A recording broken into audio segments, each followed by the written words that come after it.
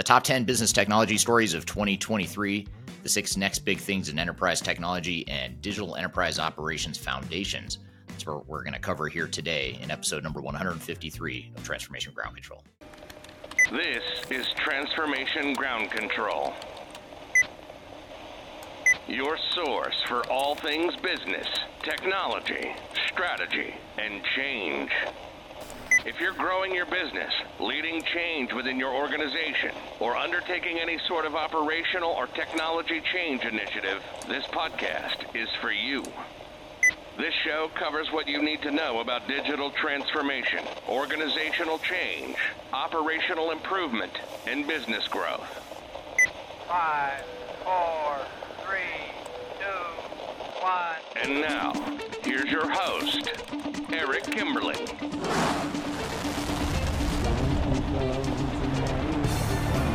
Hello, welcome to Transformation Ground Control, episode number 153. My name's Eric Kimberling here with Kyler Cheatham. Kyler, welcome to the show. Thanks for having me. Happy to be here. Glad to have you. I've got a great show for you in store today as we look to 2024 and start planning and executing on our initiatives for 2024. We've got some great content here that is meant to help you with that process. We're going to start off the podcast episode with some hot topics, the next 6 big things in enterprise technology we'll talk about up front.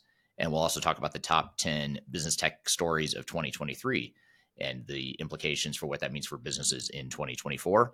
And then, of course, we're actually going to start off, before we get to those hot topics, we'll start off with our audience questions from social media. So we'll start off the episode there in that opening segment with the questions and answers as well as hot topics. And then we're going to get into the show later. We'll get into the meat of our digital enterprise operations foundations, where our goal here today is to provide you as sort of a toolkit for executing on your digital enterprise operations here in 2024. We're going to play you some clips and some content that'll help with that process. First of all, we're going to start off with some discussion of what is digital strategy. We'll play you a video clip that gives an overview of digital strategy and the framework you can use for that. We'll talk about what is enterprise asset management, what is business process management, how to build the digital transformation strategy roadmap, and how to conduct business process mapping during digital transformation. So we'll cover all that stuff here today as a way to provide you sort of a toolkit for executing on your enterprise technology initiatives here in 2024. So before we get to these this great content and this meaty conversation here today, later in the episode, Kyla, what are some of the questions you have from social media? Absolutely. So some great questions and go along well with kind of the theme of creating foundational strategies for our digital transformations in 2024. So if you are new here, these questions are not just for Eric, but they're for you too. So go ahead and answer them in the comments and join the conversation. We pull these every week from our social media channels here at Third Stage Consulting Group, and also Eric's social media channels at Eric Kimberling, wherever you subscribe. So you can leave them there and we'll pull them for next episodes and ask him live. So this one talks about business requirements specifically, and it's from one of your YouTube videos, Eric, and it says, from your years in consulting, is there a particular prioritization or technique that you found effective when working on business process requirements? Yeah, there are. There's actually two dimensions that we use to prioritize requirements, and both are going to be especially important during the evaluation phase. It's going to help you prioritize. You're not using thousands of requirements to evaluate and pick the right software, because the problem with that is it becomes overwhelming and you get stuck in analysis paralysis if you have too many requirements that you're working from during the evaluation and selection phase when you're trying to choose what technology is best for your business. More of those requirements become more important as you get into implementation, because even the lower priority ones need to be addressed. They may not be absolute must-haves, but you try to address as many as you can as you get into the implementation. So I'll start with the selection process. During selection, we typically will evaluate all the business requirements on 2 dimensions, one being how important it is to your business. And it could be as simple as saying it's high, medium, low, must-have, nice to have, or somewhere in between, however you want to rank it. But some sort of ranking that allows you to prioritize based on how important it is to your business. And then the second one's a little bit harder if you don't do this for a living as far as software evaluation, but we'll also prioritize based on how likely it is that the software you choose will have a differentiator or be differentiated based on that requirement. So in other words, you've got some vanilla requirements that might be really important to your business, but most technologies are going to be able to do what it is you need it to do, in which case you might deprioritize those, not because they're not important to you as a business, but because most systems can do that stuff. So that's how you would evaluate during or that's how you prioritize during the evaluation phase. But then when you get into implementation, you typically are going to drop that first criteria that says, you're going to drop that second criteria that specifies whether or not the requirement is something that's differentiated by different software vendors, because now you've chosen the software, you're going to implement the software. Now you prioritize based on how important it is to your business. So it becomes a little bit more one-dimensional in terms of how you prioritize at that point. Absolutely. And it sounds like it's pretty unique a process to each business, but also good to follow a framework that has been established in a methodology. Yeah, absolutely. And I know this question specifically is so important, but it can be hard to visualize. So I'm going to drop a resource here just on the screen, which is our digital strategy framework that actually has those work streams that Eric's talking about. It's also available in the description wherever you're getting this podcast or video. So definitely check that out. It's a free download and a great resource. So some of these next questions are from a great video that Eric just put out about Hershey's and the Hershey's failure when it came to their SAP implementation. And he did a great series on TikTok kind of around these, as well as a bigger video on YouTube that looks at it. So I really recommend this. But I wanted to ask you a few questions that a lot of the community had around that. So one specifically is around SAP and customizations, but I think it's a great question just in general as well. And it says so many of the issues come with everybody wanting to feel special and customize the software. That is what causes the failures, because the software is supposed to do something it's not meant to do. What's your reaction to that? Yeah, I think it's a good point, and something that's worth noting, because that is a common problem with customization of any ERP system, not just SAP, is that you're trying to get the software to do stuff that it oftentimes wasn't built to do. And in some cases, you're actually more likely to break the software because you're trying to force fit in new code that hasn't been tested or battle tested with other organizations. So you're sort of creating functionality from scratch, which defeats the whole purpose of buying commercial off-the-shelf software. So I think you have to balance back to your prioritization question, their previous prioritization question, you want to ask yourself, how important is this business requirement really? If it's an absolute must-have and it's something that's so critical to your business and your secret sauce and competitive advantage, all that stuff, then maybe it's okay. Maybe you're willing to take on that risk. But if it's not, then you're probably going to be better off not customizing the software. Absolutely. So kind of an it depends question, but having that ability to talk to someone like Third Stage or someone that's, specialized in that to understand kind of the pros and cons, because it can be a kind of a balancing act, obviously, and you want to make sure you have the maximum return on investment in something that's so critical to the business. Yeah, absolutely. Something else along those lines that's a really interesting question talks about this specific user is going from JD Edwards, to SAP implementation. And they said kind of it's not going well. And the issue is a department specifically that has a resistance to change. So how can you convince executives that change management is not just a holistic strategy, but needs to actually look department by department in order to be successful? Yeah, I mean, I think it is something it's a tricky balancing act. You have to look at both, department by department, but also the integration and the end-to-end business processes and workflows. So it's sort of like the struggling with going broad and wide versus going narrow and deep. You've got to figure out the right balance of how to do both, because there's going to be some parts of your business where it makes sense to go narrow and deep because it's so unique to you, or it's a complex process that you're trying to untangle or whatever, in which case you might go a little deeper and really hone in on that one area.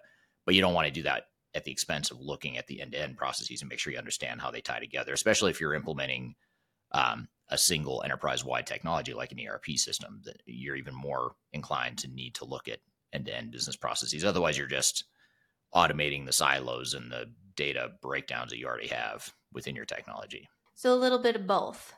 Yeah. Sounds like. Yeah, you've got to find that recipe that makes the most sense for different parts of your organization. You're going to have different answers for different parts of your organization based on what, the priorities are.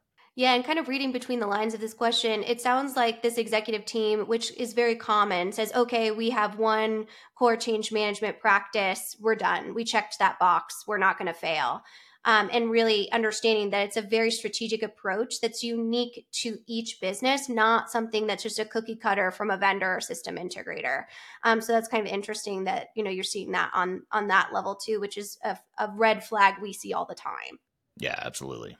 Well, good. Well, I'm definitely excited to review the comments in the audience as well, since we do have so many SAP specialists or so many specialists when it comes to operations about what that looks like. So definitely drop what your answers are in the comments. And I'm excited to unpack these hot topics with you, Eric. Yeah, absolutely. Should be fun to unpack these in a bit more detail, very timely and relevant given where we are in the new year.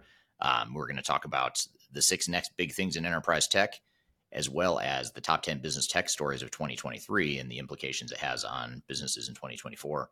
And then later in the show, after we get through these hot topics, we're going to really unpack our digital enterprise operations foundational toolkit.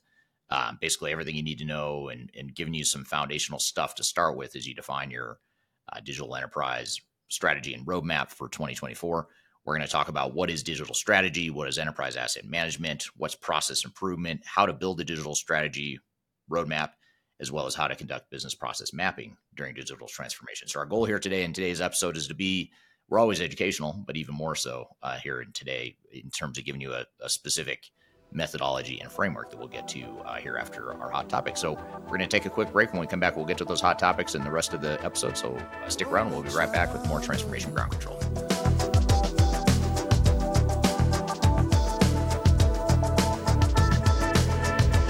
If you are aiming for transformation success, turn to Third Stage Consulting Group. Third Stage's independent and technology agnostic consulting team helps clients define their digital strategies, define their roadmaps, and manage their transformations. With offices in the US, Europe, and Australia, our team helps the world's most forward-thinking organizations through their transformation pitfalls and risks.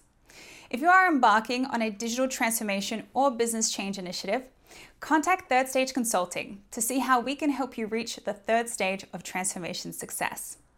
Learn more about us and download independent reports, videos, and other best practices at thirdstage-consulting.com. But we're never gonna survive unless we get a little crazy. Hello, welcome back to Transformation Ground Control, episode number 153. My name is Eric Kimberling here with Kyler Cheatham. You can find new episodes of this show every Wednesday on YouTube, Facebook, LinkedIn, and Twitter, or to make it even easier, just go to transformationgroundcontrol.com to see and listen to the past episodes and upcoming episodes on whatever platform you prefer. Again, you go to transformationgroundcontrol.com.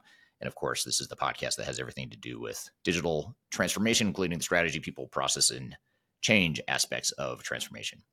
So you've got some hot topics that'll help us out here in our 2024 new year. Kyler, what have you got in store for us? Yeah, well, let's talk about some learnings we had in 2023. So I pulled a study that talked about the top 10 business technology stories of 2023 and how they had really significant impacts for businesses. So the list is 10, but I kind of want to pull out a few just to ask you about them. We talk a lot about kind of the overall hindrance around AI and the need for kind of cautious optimism of what that creates around efficiencies. There's a lot of new startups in the marketplace when it comes to overall investment in technology. One thing that we've seen is a huge spike in funding for AI innovations. And I'm wondering, in your 2024 predictions, do you think these startups will kind of all be gobbled up by the industry titans in the space? Or do you think that there will be kind of more of an AI niche, almost like we've seen for things like Snowflake or Palantir when it comes to interoperability? Yeah, it's a great question. I don't know that I have a good answer. I would say in the short term, it's going to be both. I mean, you're going to have both the upstarts and the startups that have PE funding or venture capital funding. They're going to create waves, and they already are creating waves. But then you have the big software vendors that are also investing in AI. So I think it's too early to tell, to be honest, who's going to win or lose the AI battle. I could pretty much assure you that most of these, a lot of these AI vendors or AI solutions are not going to be around long term, just because the competition is going to get so steep. And just like any emerging industry, you're going to have a bunch of startups, a bunch of them are going to fail, a bunch of them are going to succeed, a bunch of them are going to get acquired by big incumbents.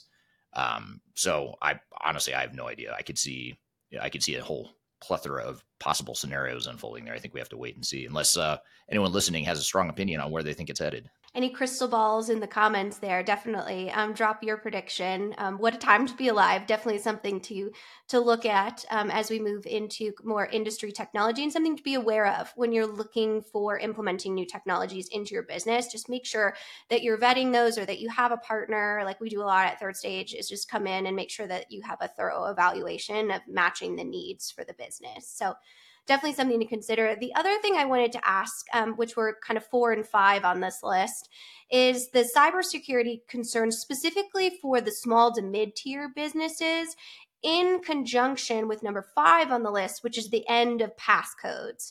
And I could hear the cheering through the screen right here, is really looking at how we're not utilizing passkeys or more secure authentication methods that could eliminate the need for traditional passcodes, which can be a big thing for cybersecurity breaks. And we've seen that on a macro level. And if you haven't heard some of our episodes on those cybersecurity breaks, like in Vegas, casinos, definitely check them out because they're fascinating.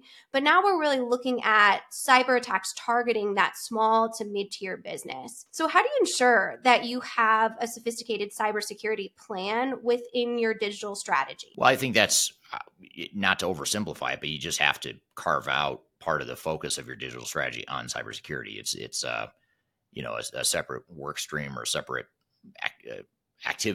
series of activities that you need to address and assess and define potential solutions for as you go forward. So I think just calling attention to it and making sure that you treat it just like you treat data and applications and integration and architecture, cybersecurity should be one of those front and center things that you focus on as part of your digital strategy. Absolutely. Definitely something, again, to be aware of. It's not something to be incredibly scared of, but it's something to be definitely cognizant and vigilant around, making sure that you have a full-fledged, really healthy strategy. And the last 2 on this list that I kind of want to ask you about, Eric, talk about advancements in robotics or drones. And we talk a lot about on this podcast how manufacturing technology has really been at the forefront of development over the last couple of years and implementing that. So we've seen this specifically reference IKEA and the implementation in these drones warehouses that showcase the need for them in a commercial setting, specifically for tasks like inventory control, and then we also have the advancements in robotics for hands and gripping and transportation industry, all of those different things. So do you think that we'll continue to see this dynamics in manufacturing technology? And another kind of question to that is, how do you ensure that your business processes are ready for this new emerging technology? Yeah, well, I think the good news is that a lot of organizations have embraced robotics in their warehouses and that sort of thing. I know Amazon, for example, has sort of pioneered the use of robots and at scale within big distribution centers throughout the world. And it sounds like, drones are sort of like a next iteration of that movement that was already underway. But to your point, whether you're talking about drones or robotics or any other technology for that matter, the importance of process definition and improvement can't be overstated. I mean, that's a really important thing to focus on, is making sure that you've defined what it is you want your processes to look like, understand what they look like today and how you want to change them, and then define that future state, knowing that you've got some technology options that can help you get there. Absolutely. And understanding those options by utilizing partnerships and things like that are really critical. So let's move on to the next 6 big things in enterprise technology. And these talk about kind of new technologies that are on the forefront. And I'll just run through the list quickly, and then I just have a few questions for you. So we have extreme networks, which look at things like machine learning integrated networks, interoperability, which we talk about a lot. We have Gumband, it's called, which actually uses physical spaces like museums, visitor engagement. We've seen a lot of that in theme parks. We talk about in a previous episode the digital transformation of Eilish Gardens. So there's lots of kind of on-site. We have Clarity with a K that leverages things like ChatGPT and other large language models to extract business documents, providing that chat-based interface. And they usually use plain language instructions, which makes them very user-friendly, low code, those types of things. And the one that I really want to ask you about that I'm so interested in your feedback on is actually Federated Wireless. So these are actually private wireless as a service.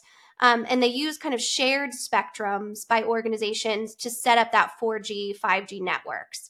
And these include clients like the Department of Defense or Carnegie Mellon University or different areas in which they really want that secure network. So do you think we've kind of seen the rise of private cloud and now we've seen the rise of private networks?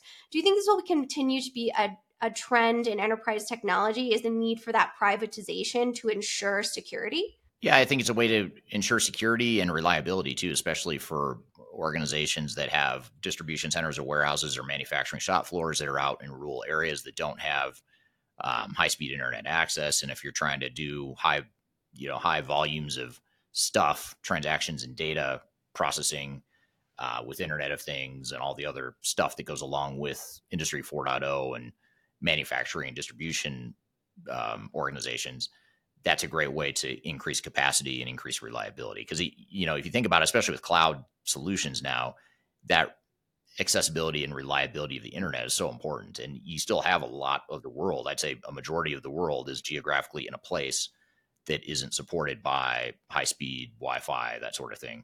So having your own 4G, 5G network to help process that, I think, is something that's very smart. And I think that's just going to increase cloud adoption and increase the digitization of organizations throughout the world. Absolutely. Those emerging markets, these will really be pivotal to doing that. And there seems to be two big themes around this, which is kind of the evolution of the cloud. What will it look like as far as ownership, usability, adoption, and then also the rise of generative AI, whether that's in actual business or it's when it's in customer service through chatbots and having that efficiencies. So curious to turn to the audience of which one of those do you think is really going to battle it out? Will be the evolution of the cloud or generative AI? So just pop those in the comments, doing a little poll here to see kind of what your thoughts are on that. Yeah, I'd be curious to hear people's response to that and thoughts on what are your thoughts on the next big things in enterprise technology beyond what we talked about here today? I'd be curious to hear from the audience as well.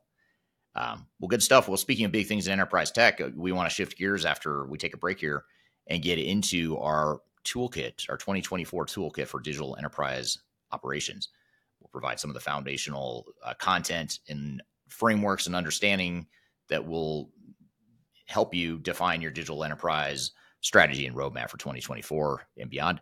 So we're going to get into things like what is digital strategy, what's enterprise asset management, what is business process management, and how do you execute on it, how to build a digital transformation strategy roadmap, and how to conduct business process mapping during digital transformation. We're going to cover all that stuff here in the remainder of this episode, so be sure to stick around.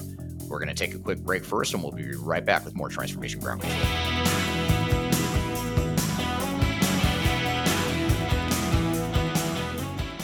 Interested in working for a company that truly values your unique skills and experience? Here at Third Stage, we don't hire based on resumes alone. We look at the full candidate, experience, and willingness to provide excellent service for our clients. Within a technology, independent, and agnostic consulting firm, you have the opportunity to learn across industries with a diverse group of clients. Our consultants also have the opportunity to diversify their portfolio and learn across technology systems. If you're interested in joining a high-growth entrepreneurial organization, please reach out to us at work@thirdstage-consulting.com.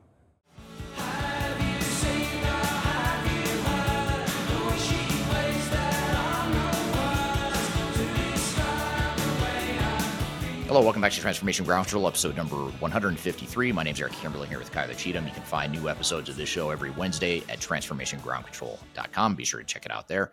Again, transformationgroundcontrol.com is where you can find past episodes and see all the new episodes as they're released on all the different platforms that we stream to. So be sure to check it out. So we're excited to shift gears here and move into our digital enterprise operations toolkit for 2024. And we're going to talk through some foundational stuff, some methodology and framework driven type stuff to help you plan and execute on your digital strategy for 2024. So before we jump into this, though, Kyler, what are some, we've got some complementary or some supplementary materials that the listeners can download and refer to as we're going through this. What are those 3 pieces of content that they should be aware of? Yeah, absolutely. So we selected these in order to give a really strong foundation. They're some of our most popular content when it comes to operations and all of our operations specialists. So in order to really kind of dive into this, I highly recommend our 2024 Digital Enterprise Operation Report. Notice we don't call it Digital Transformation Report. We call it Enterprise Operations because processes are so important. So you're able to find that in the description notes below on this video, or we pop up the QR code here on the screen. You can download that. It's a free download. And then we also have our phase 0 planning checklist, which is really great to just go through the checklist. And we also have a mini series that kind of walks you through each step available below as well on our phase 0 planning. So definitely I recommend those 3 assets. All are available for free download on our website. And you're able to kind of walk through piece by piece of really what we're going to break down here, Eric. Got it. That makes tons of sense. So good. Well, be sure to access that additional content as we're going through this here today to be good supplementary material as we get into this. And we're going to start off the toolkit here by jumping into what is digital strategy, just to really set the context for the other 4 clips that we're gonna play for you here, and we'll discuss at the end too. But we'll start off with a video that I put out on my YouTube channel recently called What is Digital Strategy? And the idea here is to give you sort of a high-level starting point framework of what is digital strategy. And then, of course, we'll dive into some more of the details here as we get into these other clips as well. So let's roll the clip here of what is digital strategy. Defining a clear digital strategy that fits your organization's strategy, goals, and objectives is one of the most important things you can do to ensure a successful transformation. It's also one of the best ways to ensure you have internal alignment and a transformational roadmap and plan that fits your needs. In other words, it's a sort of glue that ties together your overall company strategy with your transformation project plan. Joining me for today's discussion is Eric Kimberling, the CEO and founder of Third Stage Consulting Group, which is an independent and technology-agnostic digital transformation consulting firm. Eric and his company have worked with some of the world's leading organizations in their transformation journeys, including helping them define their digital strategy. Eric, thank you for joining us today. Hi, Sarah. Thanks for having me. Of course. So to get started, what exactly is digital strategy and why is it so important to transformation success? Well, a digital strategy or an effective digital strategy is something that is very important in terms of looking at different alternatives that a company has in going through a digital transformation. So for example, a lot of companies have a plethora of options. They could stick with what they have and upgrade their current systems or make some incremental changes to their current technology. There's the full rip and replace. We can go out and completely replace all of our different systems. There's best of breed versus single ERP systems. There's a lot of different directions that companies can go with all the different options in the marketplace today. So really defining a clear strategy and roadmap that's aligned with the overall company strategy and objectives is very important. And just to back up even more and to more explicitly answer your question, the reason it's so important is because so many projects fail when they are misaligned in their digital transformation strategy and plan. So when there's misalignment, that's usually a root cause for failure and why so many projects struggle. So companies that have a clearly defined digital strategy and roadmap and have really considered all of their alternatives and evaluated different alternatives typically are going to be better off because they have a clear alignment on where they're headed. And then from there, they can go start evaluating and picking specific technologies and ultimately implementing those technologies as appropriate. Yeah, no, that totally makes sense. And it sounds like, to most people, it would sound like a no-brainer, but at the same time, in theory, everything sounds really good. So I assume that this is something that most organizations intuitively know to do, or is that kind of the case? Or what would you say?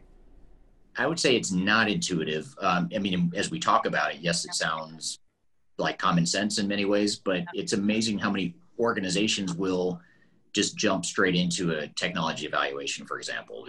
They feel like their old systems are outdated. They aren't going to get them to where they need to be. They're not going to be able to scale for growth, that sort of thing. So they end up just jumping straight into, let's just go find a new system. And they don't really stop to think about, well, what is it we're trying to accomplish? Do we want to, for example, do we want to just incrementally improve our business, or do we want to completely transform our business model?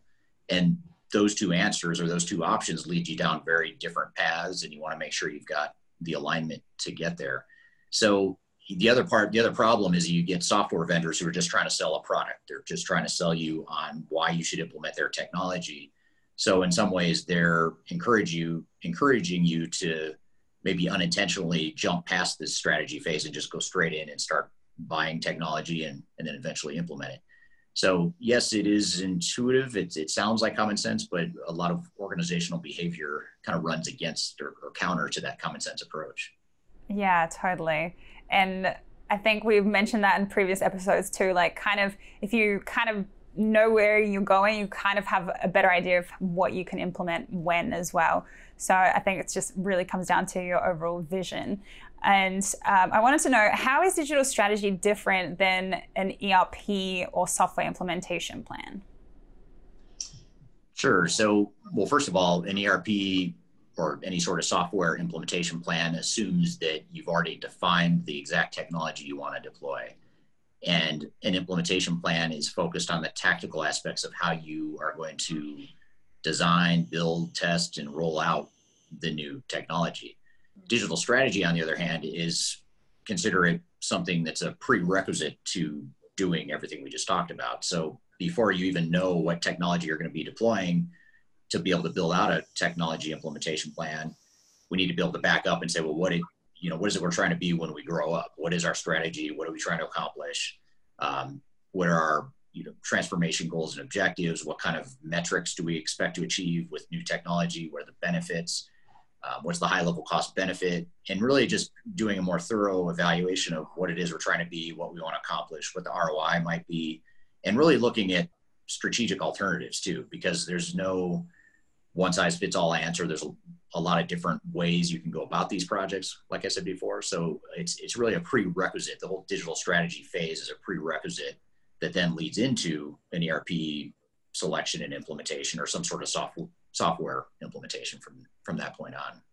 Got it. So it's more like the foundational, like you said, prerequisite. It's got to happen before anything else, before we take too many leaps. Absolutely. Yeah. So what are some of the major decisions that companies need to make to define their strategies? There's a lot of them. So there's, first of all, again, back to the basics of what are our goals and objectives as an organization. And I don't know that that's so much a decision as just making sure we align the transformation with that strategic goal and objectives.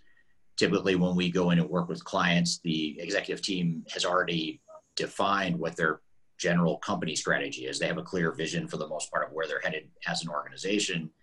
But what they haven't done is figured out or spelled out how that how that corporate strategy translates into a digital strategy and a more specific transformation strategy. So for example, an example of a decision that might need to be made is, let's just say you're an organization that's gone out and acquired a bunch of different companies, and you've grown tremendously over the years. And now you own all these different companies that are operating independently of one another. They're acting like separate companies. The decision needs to be made. Do we want to push to now standardize those businesses? If so, what parts of the business do we want to standardize? We're probably not going to standardize everything, because they are different businesses, or they probably have different products or services that differ from one another. But there might be some commonalities that we can start to leverage. So even something as simple as that is, what do we mean when we say standardized business processes across locations? Do we mean everything? Do we mean HR? Do we mean we're going to standardize accounting but leave the sales processes independent? There's a lot of decisions like that if we don't have answers to those and many other questions that are more strategic, we're going to leave our digital transformation team out to dry. We're going to make it very difficult for them to be successful, because they're going to be out trying to guess what it is they're trying to accomplish. whereas we need to set the parameters or the strategic guardrails or foundation for where that project is going to go overall. Yeah, no, definitely. I think that's super, super crucial. And I feel like there's a lot of people that do, like, they want certain things, but then also they don't know exactly, or they might change their mind halfway through. And that must be a lot to have to like navigate through as well during, you know, those kind of consultations with people. And yeah. I wanted to also ask you, which of these components are the most important? Like, are there any certain areas that organizations should focus on? Sure. So I guess to start, there's a few different components of a digital strategy. So there's different work streams that we typically will help our clients through when defining their digital strategy. The first is the overall strategic alignment. And that's the piece I was talking about a second ago about translating corporate goals into transformation goals. Beyond that, some of the other components that are included in a digital strategy or should be included are your operating model, your business process management. You know, what are your operations going to look like? How are your processes going to change? Regardless of what technology you do or don't deploy, what do we want those processes to look like in the future? So that whole business process thread is another. Organizational change management is another one. So how do we define a change strategy and plan that's going to enable us to achieve the transformation effectively and efficiently? There's also the technology piece of it, which is what is the current technology landscape that we're operating in, and what are the options we have for the future, and what are our philosophy or goals from a technology and IT perspective. And then finally, another thread in the digital strategy work stream or overall workflow is project management and governance. How do we start to get the right governance in place, start to mobilize resources, get a team together to really be able to execute on that strategy once we've defined it. So those are the major, I'd say the most important components. Within those, you know, it really depends on the type of organization you are and what your priorities are. But generally speaking, I'd say the most important threads within digital strategy are the alignment piece, defining what that strategy is and how it aligns with the overall company strategy. That's crucial, and it's amazing how difficult that is for some organizations. Mm-hmm. And then the organizational change and readiness piece, which is really defining a very specific strategy to who we are as an organization and our culture. So I'd say those are the two, probably the most important parts of defining a digital strategy. We're here covering what is digital strategy as part of our Digital Enterprise Operations Toolkit for 2024. We've got a lot more to cover. We'll be right back with more Transformation Ground Control.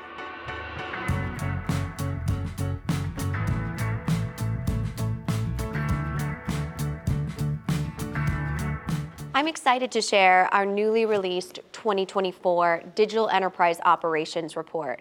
This free download is available on the Third Stage website at thirdstage-consulting.com. This report is truly packed full of technology-independent and agnostic insights for your project to ensure that you're strategically optimized for success. Download your copy today with the QR code in front of me or visit our website for more details.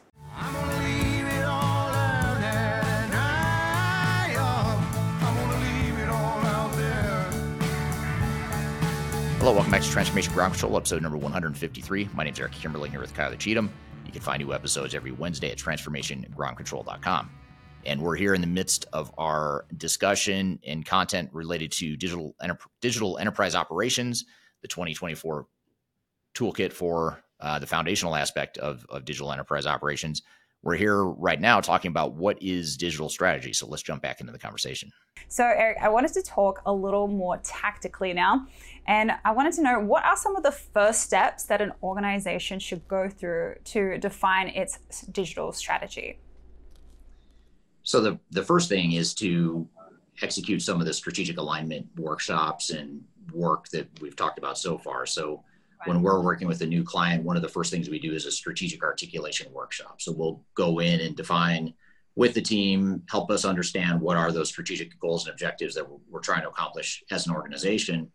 And then what we do is we unpack each of those strategic goals and objectives and define them in more granularity from the perspective of how digital transformation can potentially help support those goals and objectives. So again, back to the company that went out and bought a bunch of companies that are trying to standardize. That's where we start to define what are the high level visions of how we might move to, say, a shared service accounting group. That might be one way we could standardize accounting operations, is to move towards a shared service model. Or we might consolidate or standardize our procurement processes. That could be some low-hanging strategic fruit that an organization says that's important to us achieving our goal of reducing our annual spend and increasing our profit margins. So that's something we could take and run with. We can build a digital transformation strategy that tackles these strategic issues, but it's not so high level that it's focused on something super high level, like we just want to increase profitability, which every company wants to do that. So we need to define how are we going to do that, how are we going to achieve the goals, the growth goals, whatever objectives we're trying to accomplish. The other thing too, there's also a soft side to it too, within that strategic alignment. We also want to define how do we want to transform the culture potentially. If we have a certain type of culture today, it may not be the type of culture that's going to get us to the future. So we might talk about how we're going to start bending that culture to support whatever it is we're trying to accomplish in the future. So the whole strategic articulation and strategic alignment workshop and discussions around that's first and foremost the most important piece to start with.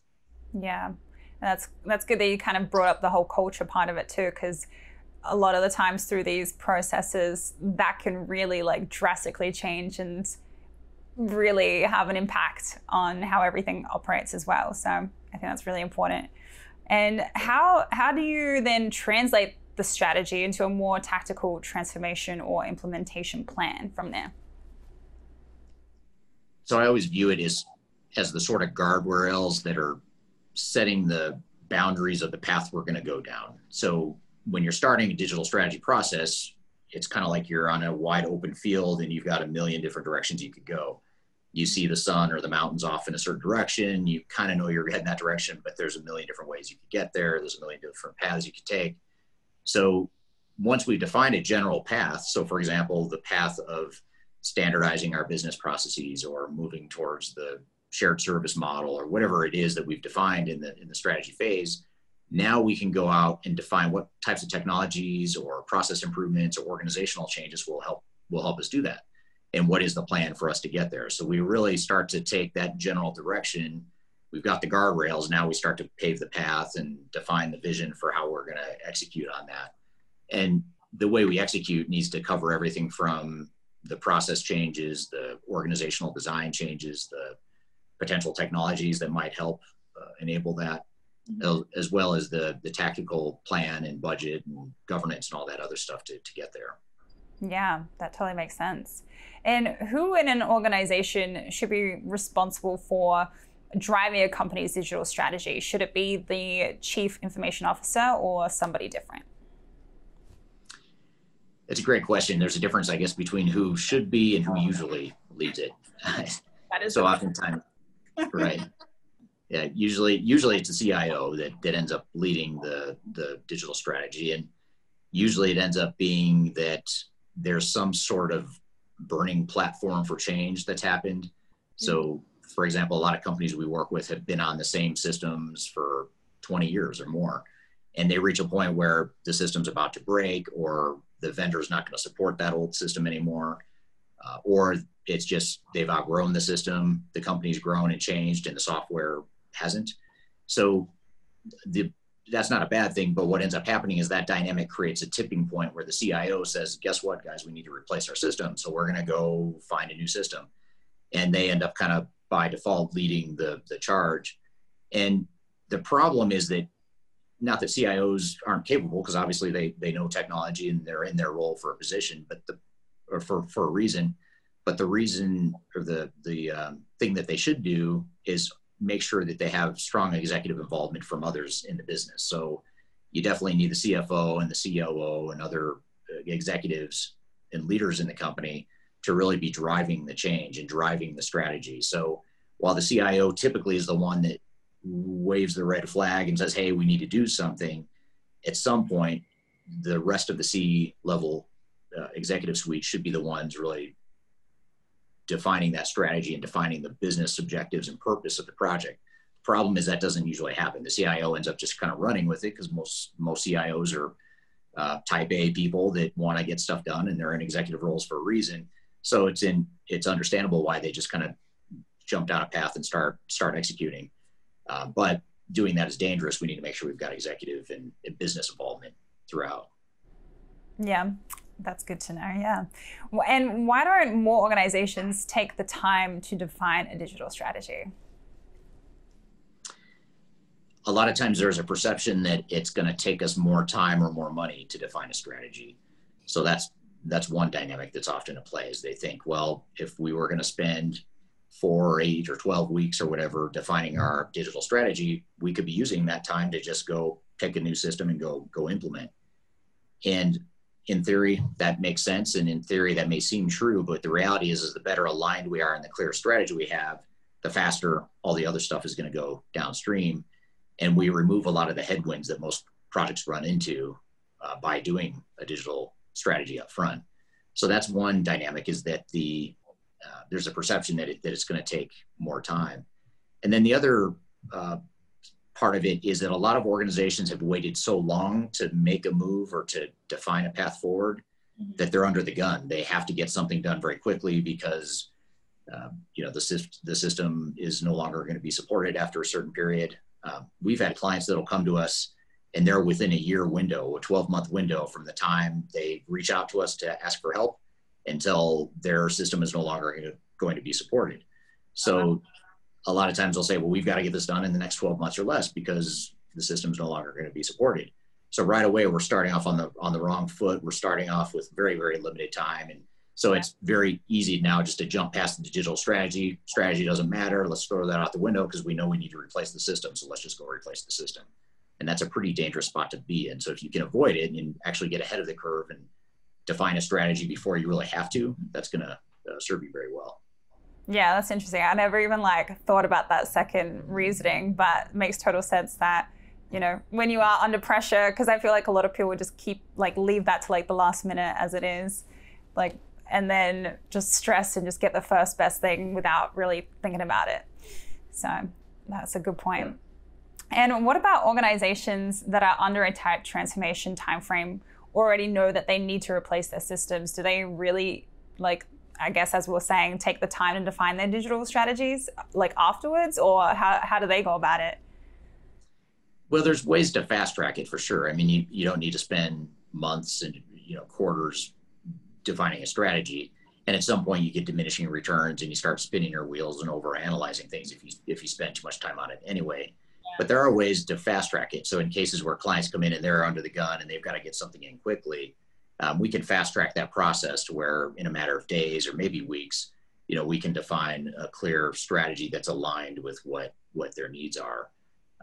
The other part of it too is if you are biased or have blind spots or lack of knowledge of the different options and paths available to you, it can be easy to get lost in the options and not be sure of what your strategy is. But having someone from the outside that has that experience, like our team at Third Stage, for example, we're technology agnostic. We do this all the time. We can go in and usually do this a lot faster than a company trying to do it themselves. So there are a lot of ways like that where we can fast track the process. It doesn't need to take a lot of time and money, but it has a huge impact on the level of success of the project. Yeah, that's great. Well, thank you. And if our listeners want to learn more, what are some of the resources you might suggest for them? Well, obviously this podcast, subscribing to the podcast and getting the weekly episodes delivered is one great way to start. And if you're listening, it's probably a step you've taken already, but certainly subscribe so you get updates whenever we add new episodes. But there's also on our website at thirdstage-consulting.com. There's tons of content we put out there, white papers, PDF downloads, videos, that sort of thing. Blogs, we put out 3 blogs a week, articles on a quarterly basis, white papers, all that sort of stuff. And then lastly, on our YouTube channel, we have a ton of content. We put out a few videos a week on my personal YouTube channel, which is under Eric Kimberling. If you just go search me on YouTube, or you can search for Third Stage Consulting, and we have a separate video with all of our other consultants and myself providing best practices there. So those are some of the resources that people have available. Perfect. Be sure to go check those out, guys. Okay, so that is an overview of digital strategy. Hopefully a good starting point as we get into some of these other contextual frameworks here we'll get to here in just a moment. We're going to still have yet to get into what is enterprise asset management, which we'll do real quick or quickly here after a break. And then we'll get into what is business process management, how to build a digital transformation strategy roadmap, as well as how to conduct business process mapping during digital transformation. We're going to cover all that stuff here yet in this episode, so be sure to stick around. We'll be right back with more Transformation Ground Control. When I wake up, well, I know I'm gonna be the man who wakes up next to you. When I go out. If you are aiming for transformation success, turn to Third Stage Consulting Group. Third Stage's independent and technology agnostic consulting team helps clients define their digital strategies, define their roadmaps, and manage their transformations. With offices in the US, Europe, and Australia, our team helps the world's most forward-thinking organizations through their transformation pitfalls and risks. If you are embarking on a digital transformation or business change initiative, contact Third Stage Consulting to see how we can help you reach the third stage of transformation success. Learn more about us and download independent reports, videos, and other best practices at thirdstageconsulting.com.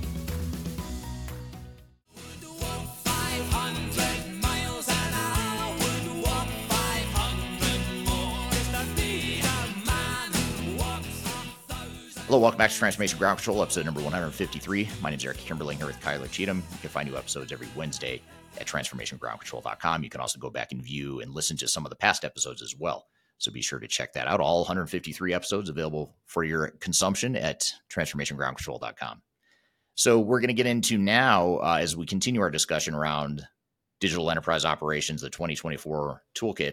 Now we're going to get into what is enterprise asset management, which can be an important part of a digital strategy for organizations. And with this one, we had Wayne Holtham from Third Stage Consulting's APAC office. He's here to talk about this topic. We have a clip that is on our Third Stage YouTube channel that we thought we'd replay for you here because it's such a good segment. So let's jump into the conversation here with Wayne Holtham talking about what is enterprise asset management. Today, we want to talk about enterprise asset management, which is one of the common technologies used by many industries as part of their digital transformations. And with me today, I have Wayne Holtham, who's the Vice President of Third Stage Asia Pacific, based out of Australia. Wayne, thanks for being here today. Thanks, Eric. It's great to be here. It's good to be part of the Third Stage family. A bit of my background is that I've been in this space of asset management over a number of years.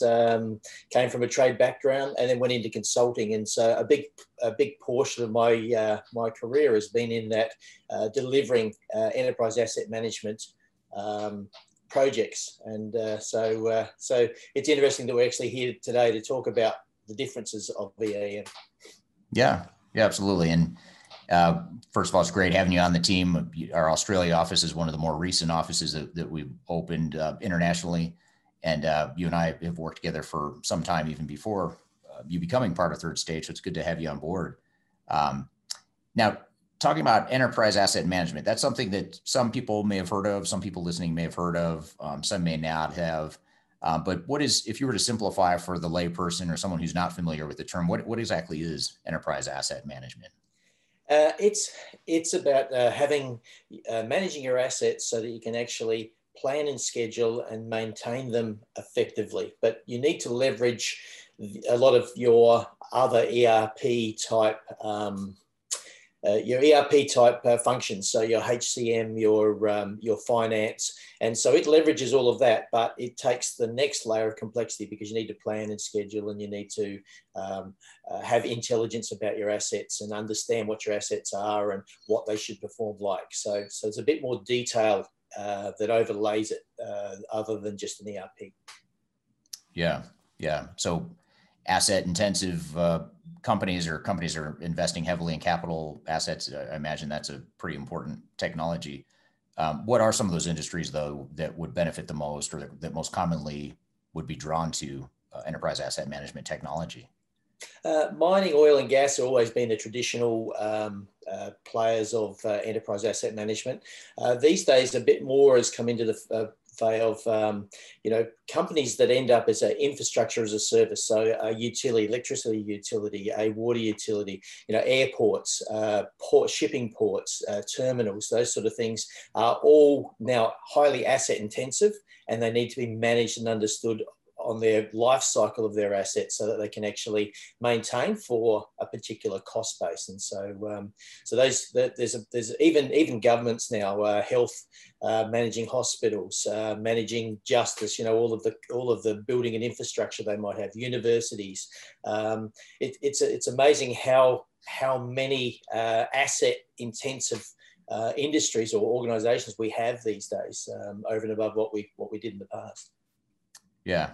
And it seems like there's a lot of cost savings that could happen as a result of being able to manage that stuff well. And I have a question for you along those lines here in a second.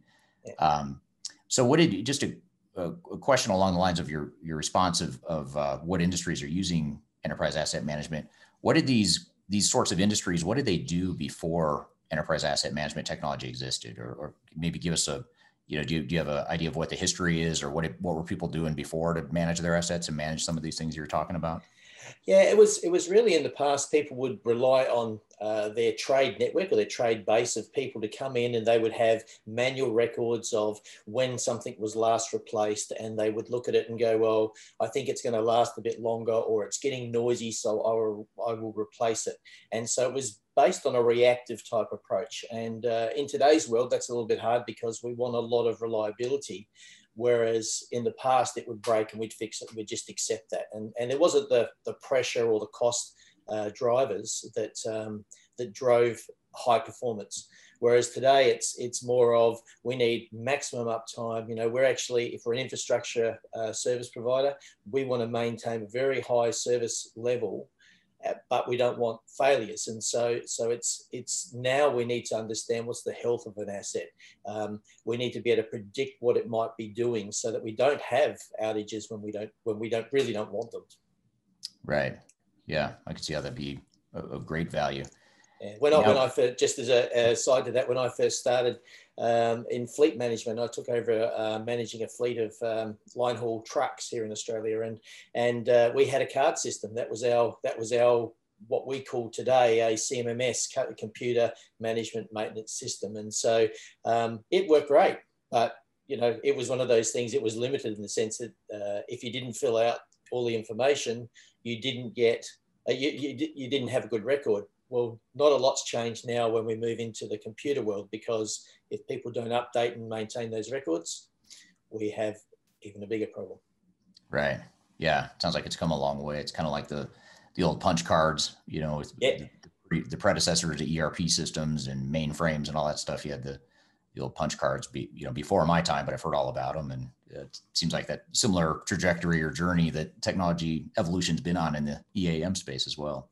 Oh, definitely, yes. It's and I suppose it's caused its own level of complexity, because the people that are using it are not necessarily IT savvy, and so they don't see the relevance of keeping records as detailed and information as clear and concise as what it should be. So that's usually a lot of the challenges that people face as they manage, work through, and try and improve what they do in the asset space. That's interesting. So along those lines, then, who in an organization typically would own the enterprise asset management function and the technology that would go along with that? Who's the owner typically in most companies? Well, it's interesting because it's lots of organizations use an enterprise model. The enterprise owner is normally the CFO, and the CFO has probably the least amount of knowledge of how to run an asset. In some organizations, they'll have the operating officers, chief operating officer will actually be the champion of the asset space. But it's one of those areas that because it derives itself from finance usually drives the, I suppose, the way that we run our asset processes, because they're all trying to balance the cost. Whereas in today's world, we want to run them based on a life cycle and understanding of what it costs to actually operate the asset. And so that's more of an operational focus. And in businesses today, not a lot have actually taken that leap towards the operational focus. Gotcha. Okay. Makes sense. Now, you started to talk a bit about this, but I'll ask it. Maybe we could dive a little bit more into this. But What makes EAM and enterprise asset management technology different from ERP? What's the main difference between broader enterprise technologies versus EAM? I suppose the difference is that when we talk about ERP, we're talking about transactional type information.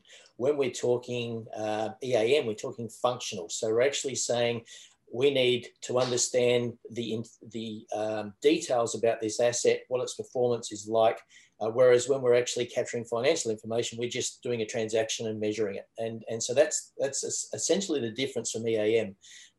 The other dynamic that comes in it is the function piece is we actually have to manage timings of when we're going to work on that asset, or when it's going to be out of service, which also then relies on its availability. So there's a lot more complexity about how we actually integrate. There's a lot more integration points where it comes to us needing to be good at our planning and scheduling, whereas with finance, it's just we're trying to measure our performance. In HR, we're trying to just identify who we actually have and how we would pay, and that we're paying on time. So there's a lot more static type functions in an ERP, whereas in an EAM, there's a lot more moving parts that you're constantly updating and constantly are changing, and that's probably the difference.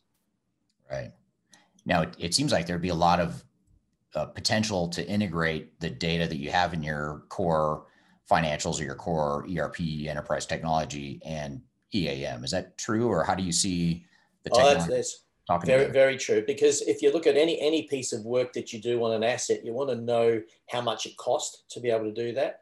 And so your financial interaction is vital in the sense that every time you do, say, a work order or whatever, you'll actually have who's going to pay for that. So it might be that you're doing a capital improvement. It might be that you're actually doing an operational. It might be that you're doing, in some cases, it might be self-funded or cross-funded sort of thing. So that allows the interaction with the finance to be able to measure and identify where those costs are actually coming from and how they're actually being applied.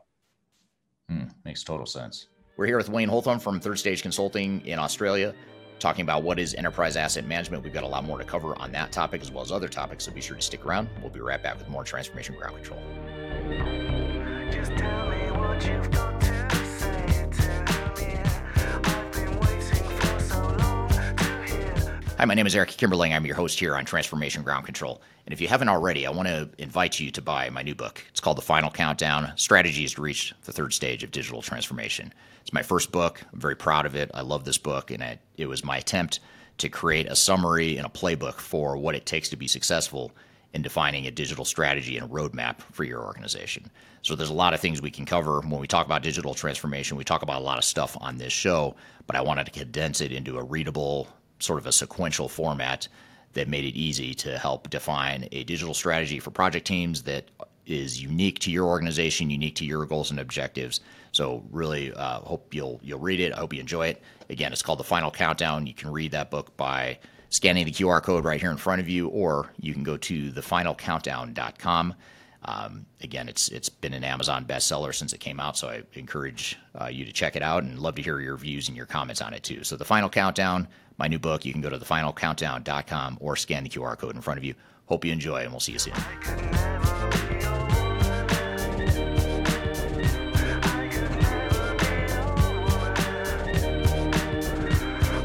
Hello, welcome back to Transformation Ground Control, episode number 153. My name is Eric Kimberling here with Kyler Cheatham. You can find new episodes of the show every Wednesday at transformationgroundcontrol.com. We're here in the midst of our conversation with Wayne Holtham talking about what is enterprise asset management.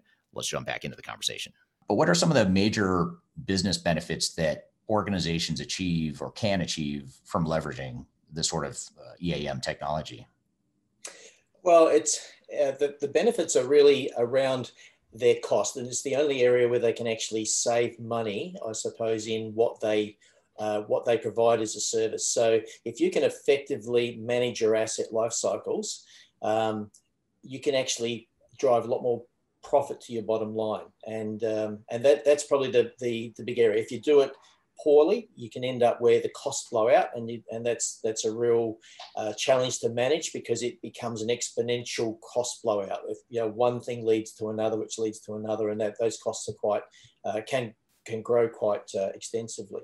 Whereas if you actually do it efficiently, you can actually improve because you're providing a service for a particular cost. If you can save because you're more efficient in the asset management space, then your profit area becomes far greater. And so it's a real upside to it, and if you do it well, you can save between 60 and 80% on what it would traditionally cost, say 5 or 6 years ago in managing assets. So it's come a long way to be able to manage assets effectively because there's a lot more opportunities to do that. Right. Yeah, that's interesting. And earlier in my career, I did a lot of work in energy and utilities, and I know asset management was a big deal to them, and still is a big deal to them, as you mentioned. But one thing I remember from doing a lot of work in that space was that a lot of utilities had this whole mindset of wanting to sweat the assets. So in other words, to get as much out of it as you can before you have to replace it, and really being able to recognize, the assets that maybe you can milk them for longer, for lack of a better word, and then there's others you might have to do something sooner. But it kind of begs the question of, when you look at CapEx versus OpEx, the capital spending versus your operating cost, do you see a difference in the benefits that companies can achieve either in their day-to-day maintenance and operating cost versus the bigger capital spend and outlays? Yeah, and it's interesting you say about sweating the assets. In the past, we would assume a life of an asset, whereas today we have the technology that allows us to look at this, all of the health properties that an asset might be sending back to us, information about how it's performing, like our own health check as such. And so that allows us to be able to sweat the asset, but not risk the failure. And I suppose that's that difference. So we can actually maximize how long we run that asset, and then plan for that capital investment to actually do that renewal in a time which suits the business or suits the service that we're doing. So the impact of it being out of service isn't as great. And so that's probably that bit of a difference when it comes to what we would have experienced in the past to what today is available to us. Gotcha. Yeah, that makes total sense. What about the vendors, the software vendors that provide this sort of technology? Who are just a few examples of some of the leading EAM technology vendors? Well, all of the big players are in SAP. S4 is in there as an EAM space, which is probably a big player in the market. You've got your Oracle and JDE, the couple of brands that they actually run in there. You've got IBM, they run Maximo. You've got Microsoft with AX Dynamics. There's a couple of probably niche players in there. There's the Hitachi ABB, they run Ellipse, which has probably been under a lot of different company banners over the years, but Ellipse is still a very prominent product in the energy space. Maintenance Connection is a total SaaS option. Infor runs a cloud suite. So in their manufacturing, they run a lot of asset management in the manufacturing space. They have a good suite there. One Upkeep, e-maintenance, and another smaller one, which is MVP Plant. And so that's probably the top 10 players in that game as such. Okay. So even though you mentioned before that EAM and ERP are distinctly different, it sounds like you still have options in terms of either going out and finding a EAM specialized type of technology, or if you're implementing an ERP system, some of the vendors like SAP and Oracle and Infor and Microsoft, like you mentioned, they tend to have an EAM module or offering that can kind of bolt onto their ERP. Is that true? Yeah, that's exactly right. And now we've got the opportunity where best of breed is starting to, I suppose, technology's evolved to the point where ERPs are a lot more, have a greater ability to be able to integrate with other type systems, whether it be HCM systems or whether it be CRM systems, or some of the EAM systems are similar in that sense. So you could have an ERP and then put a best of breed EAM solution on the front end to be able to manage your assets. And probably companies like Oracle and SAP don't prefer that, but definitely that's an option in today's world. Gotcha. Okay, great. That makes total sense. All right. So how has EAM technology changed in recent times? Earlier you were talking about the early days of EAM, but just in more recent years, how how has the technology evolved? How has it improved? What are some of the major advancements that some of these vendors are making? A lot of it is in the information availability. So, if you look at a lot of these systems here, instead of having to search and find information about an asset or how it's performing or whatever, they've now developed it to the point where that information is there and available to the user, to either the asset manager or whatever. And so they can actually see, we've got this starting to show signs of failure. And so we need to start planning early to be able to do this. Whereas in the past, it was that thing of someone might pick it up, they might not pick it up, and then you would start to plan. And so today, the inside information that technology offers is far superior than what we've had in the past. Okay. So the technology's changed quite a bit. There's a lot of options out there in the marketplace, and it seems like it could be a bit overwhelming if you're an organization, you're not really sure where to start or how to get started on the journey. What sort of advice would you give to organizations in terms of just identifying the best EAM options for them that might best fit their needs? I think they really need to understand what they're looking for out of their system. So, EAM presents a challenge in the sense that it's data hungry. So if you've got systems that are fairly old, you haven't really taken a lot of energy to actually maintain the information about your assets, your systems and processes aren't really solid and robust, then you need to really understand that, because any of the new systems you put in will cause a lot of issues, because you will not get the benefit out of them because of the amount of data that they require to be able to give the information that they're really known for. And so when the evaluation comes, it's not just buying something that is, this looks great from a user interface, it's understanding what sits behind that. And that's, I suppose, that's that evaluation piece of how mature are we with our systems and processes. And, most times with EAM, a lot of the users are very comfortable with looking at adopting new processes. But if it becomes overwhelming, they will just pull away, and you end up with a gap between the functionality and what you're actually trying to achieve. Right. So having someone like the third stage team that's independent and agnostic can really help navigate some of the differences and the nuances of the different technologies relative to your needs. It sounds like that could be a value to organizations that are trying to pick a solution. Yeah, it is, and it's confusing at the moment in the sense that a vendor will come in and say, I have the best system, and they'll demonstrate it and make it look like it really works well. Then you'll have a system integrator. You might ask a trusted system integrator, and that system integrator doesn't really share with you that they actually have relationships with, say, an Oracle, with an SAP, with a whatever. And so it just depends which partner comes in and actually shares their vision of what you should be selecting. And so, and if you walked into or talk to a different partner within that same organization, he might give you a completely different story. So it's about breaking down that bias that many have when they actually are associated to a particular vendor or many vendors. And so, so that independence really does help, because the questions that an independent might ask are answers that a vendor usually shudders in answering, because they're the ones that really unpack what they're looking for. Right. Now, what about when it comes time to go implement a new technology? Let's say you find the right solution for you, and you're ready to go implement and make that change to your business. What are some of the challenges and pitfalls you've seen organizations struggle with when they're trying to deploy these sorts of technologies? Well, EAM is a bit more of a challenge than ERP in the sense that it touches every area of the business. So, it will change what you're doing in finance. It will change what you're doing in HR. It will change what you're doing in supply chain.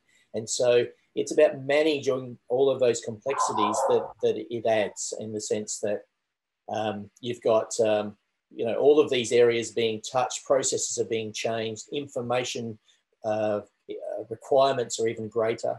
And so, so really what you need to be able to do is understand your phase of what you're actually delivering. So you need to know, as you go from phase to phase, you've actually completed all of what you intended to do in the first phase, say discovery phase. And then as you roll through that life cycle of the project, that you've actually completed and you understand where you're at each time, because every bit you miss in each of the earlier stages becomes a real challenge when you try and go live and deploy. So, yeah, that's interesting. And it's really interesting to hear you talk about how, and I had forgotten this in my past experience with EAM, that there really is a really broad impact to an organization. Even if you're just implementing EAM, it doesn't mean that you're not going to impact other parts of the organization that maybe aren't directly using the solution. So it sounds like in terms of other upstream and downstream processes, it sounds like those people and those processes will be impacted even if they're not direct users of the technology. Is that what you're saying? Yeah, exactly right. And it's one of those things because, and also putting EAM in, it's about looking at the driver. So if I'm managing an asset, I want to look at the life cycle cost of an asset, whereas but that won't actually align my financials with my financials as such. And so there's always that bit of a difference between what finance are looking as an objective and what the assets managers are looking at as an objective. And so there's a bit of tension always when it comes to who should drive what the cost of chart of accounts looks like, and the cost allocation methodologies and those sort of things that are probably the integration point for EAM and ERP. All right. Thank you, Wayne. Great conversation and a good overview of asset management. Hopefully that gives the listeners some guidance on what to expect and how asset management can improve their digital transformation or become part of a digital transformation. We've got a lot more to cover as it relates to our digital enterprise operations toolkit. We still have yet to get to what is business process management, how to build a digital transformation strategy roadmap, as well as how to conduct business process mapping during transformation. So be sure to stick around. We'll be right back with more Transformation Ground Control. Could you whisper in my ear the things you want to feel? I'll give you anything. Interested in working for a company that truly values your unique skills and experience? Here at Third Stage, we don't hire based on resumes alone. We look at the full candidate, experience, and willingness to provide excellent service for our clients. Within a technology, independent, and agnostic consulting firm, you have the opportunity to learn across industries with a diverse group of clients. Our consultants also have the opportunity to diversify their portfolio and learn across technology systems. If you're interested in joining a high-growth entrepreneurial organization, please reach out to us at work@thirdstage-consulting.com. Anything you ever dreamed to be complete. Yes, I'm nothing that far. Hello, welcome back to Transformation Ground Control, episode number 153. My name is Eric Kimberling here with Kyler Cheatham, and we're in the middle of our series here, our discussion, our episode talking about what you need to know for digital enterprise operations in the foundational aspect of our 2024 toolkit. And Kyler, you mentioned this before, but just for those that may have missed it, or just as a reminder, what are these other pieces of supplementary, complementary content that we made available for our listeners to augment this discussion here today? Absolutely. And this is really important for this conversation coming up with Brian Lacaruba and Cameron Carpenter from our delivery teams as they really go into the granular tactics of what is business process management. So this is a great one to pull out that 2024 Digital Enterprise Operations Report that's available here on the QR code or in the description for free download.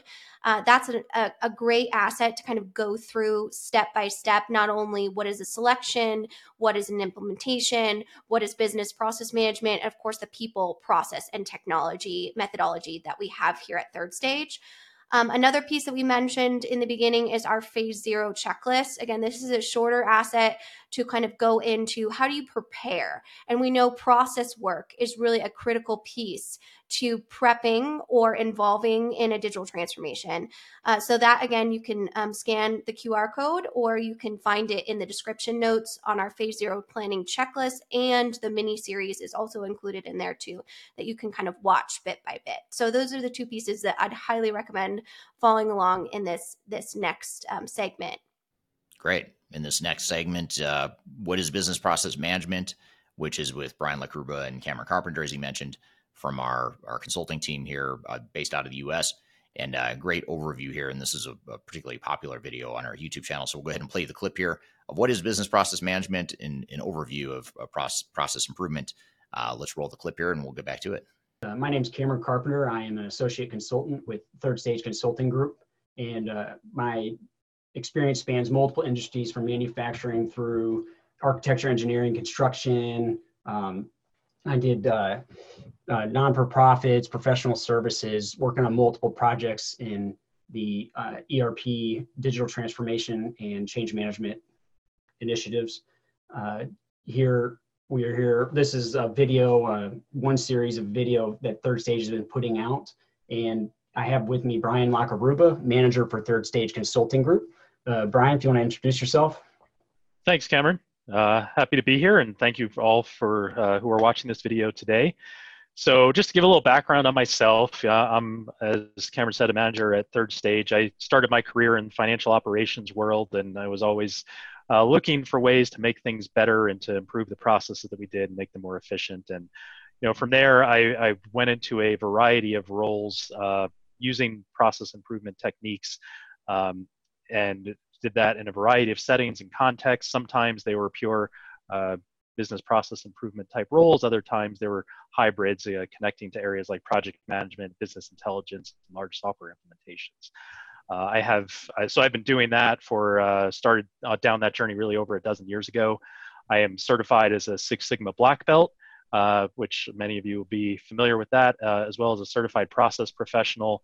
That's through the BP group, a certification that's really one kind of ruthlessly focused on the customer experience, aligning your process around what your customers need, and making sure that everything you're doing as an organization is devoted to that. So through these, I've gained a really broad-based background in process management and how it ties into what you're doing as an organization. So I'll be talking some today about ways that this can help you.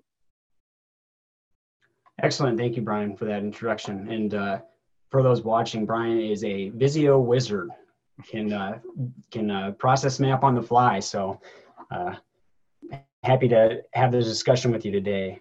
So let's just go ahead and jump right in and get started with this, Brian. First and foremost, what is business process management or process improvement? Sure thing, Cameron. And, it's important too, people listening are going to have a variety of different degrees of exposure to this. So depending on where you're at in your journey of familiarity here, you may have heard a lot of different terms, whether it's Six Sigma or BPM, TQM, process reengineering, continuous improvement. There's a number of different methodologies and frameworks and tools out there. And they all have different areas of focus. They all have value. But for what we're going to get into today, I really want to focus more on the similarities and what they mean for your organization, and not worry too much about the distinctions of what each of those techniques are. So really the guiding principle around this, what's critical is that how your organization gets work done, that is central to your mission and to what you're trying to do. So it's your processes that are what connect your people to your customers and to your organization's goals.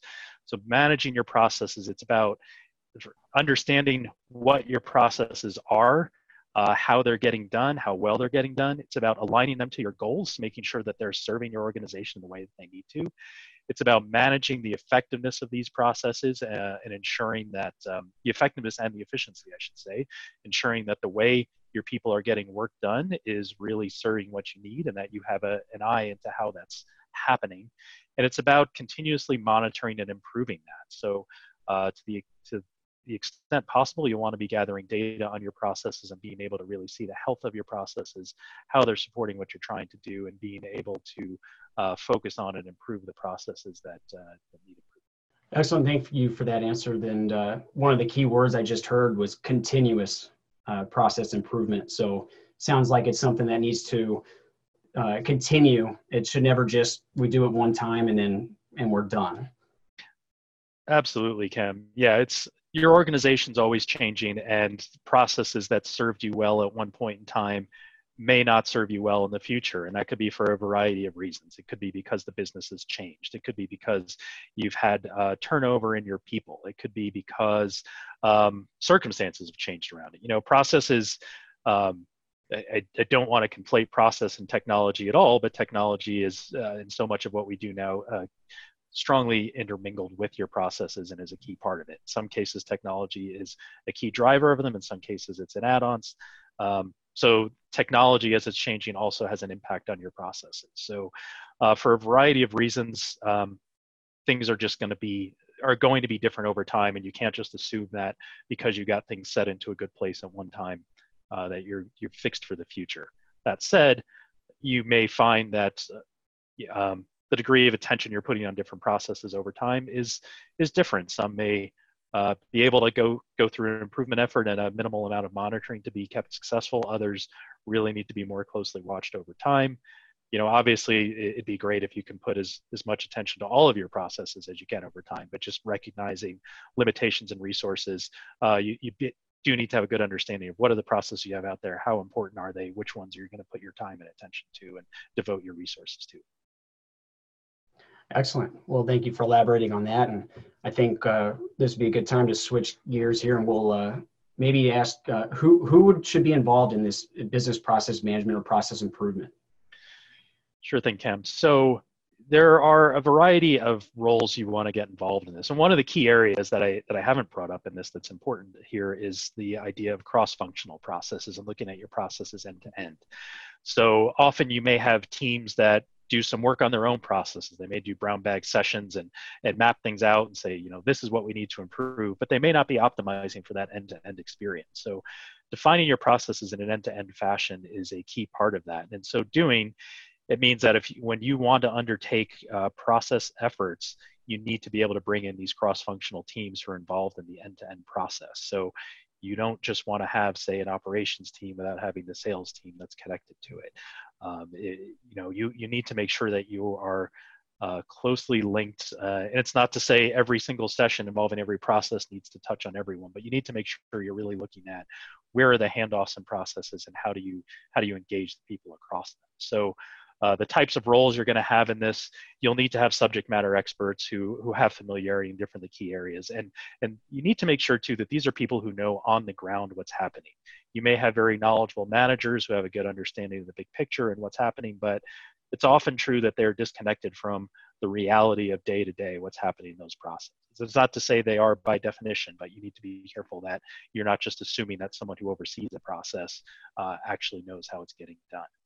So in addition to those subject matter experts, you should have business process owners, people who are responsible for that end-to-end process. And a lot of organizations may have done exercises of defining and assigning business process owners, or they may not have. So that's really a key role where you need to make sure that there is a person who is accountable to the health of that process and who's going to be overseeing it over time.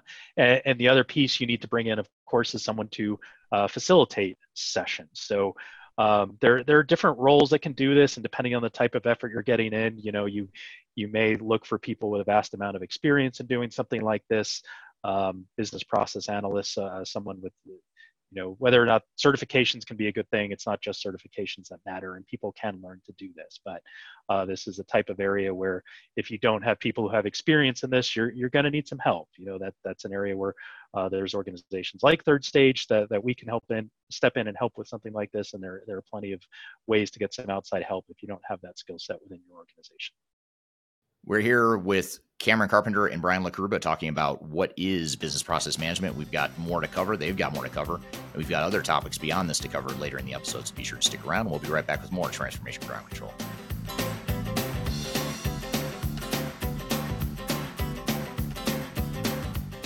Hi, this is Eric Kimberling with Third Stage Consulting and your host of Transformation Ground Control.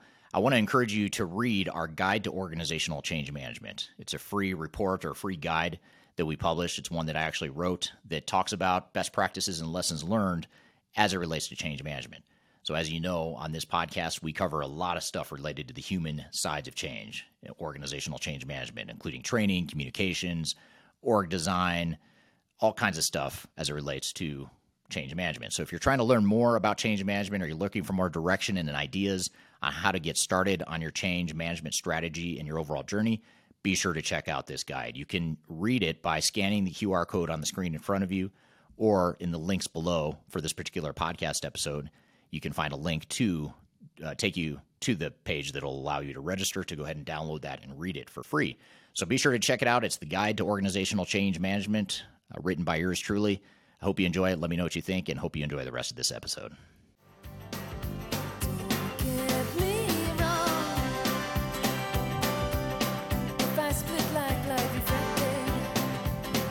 Hello, welcome back to Transformation Ground Control, episode number 153. My name is Eric Kimberling here with Kyler Cheatham, and we're here in the midst of a conversation with Cameron Carpenter and Brian LaCaruba talking about what is business process management. So let's jump back into the conversation.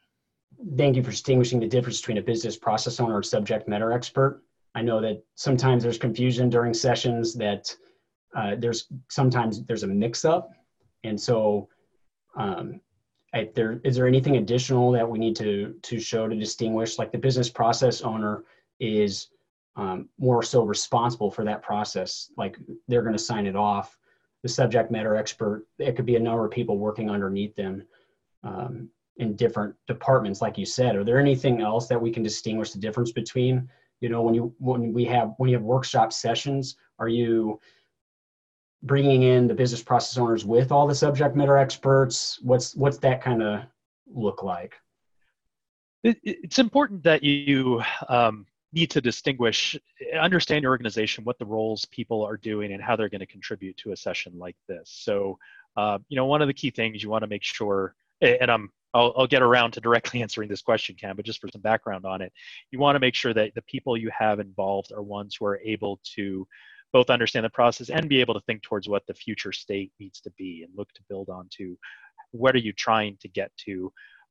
They need to be able to make some degree of decisions in there, but your subject matter experts are the people who can really help drive things out and help you understand where you're at today and some direction on where you're going tomorrow. But it's the business process owners who really need to be accountable for making the decisions and being able to say, yes, this is absolutely what we want to do or not. And they're also responsible for setting direction. That comes from various directions, roles within the organization who are going to help with that. So if you need to make sure you know, what are you trying to get out of this initiative? Are you trying to standardize your processes? Are you trying to bring together different locations onto something common?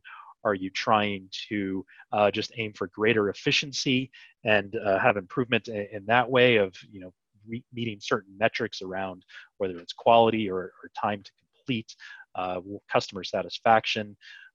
Obviously, everything's got to be linked towards your customers' goals in the end, but making sure that you are really clear on what the direction is and what you're trying to get to. So ultimately, it's the business process owner who needs to be accountable for that within. So they have a key role for sure in the before any changes are implemented in your processes, that they're the ones who need to be comfortable that that's the direction you want to go. The subject matter experts are the ones who can really help identify a lot of those things on the ground that you need to do. So just to tie it back to where you were coming from in your question, it really depends on what your skill sets are of your subject matter experts and your BPO, your business process owner. Are they going to add value sitting through this time and working through the mapping with people and defining everything, or are they best positioned to do a review after the fact and help set some direction based on those things that are found? And your subject matter experts, are they capable without the guidance in the room or just from the facilitator to be able to set some of that direction and pick the future state? Or are you going to end up having a session where your SMEs are coming up with a bunch of ideas, but then you bring them over to your process owners later and find that these things are based on taking things from where we are today and improving them, as opposed to setting a new way of doing work that you want to get to. So you really need to have a clear understanding of where you're trying to get to and what your skill sets are of your people to be able to get there. Excellent, thank you. And there was one thing you mentioned, it was initiatives, and I think this would be a good time to maybe link up process improvement to digital transformations. So what does that look like?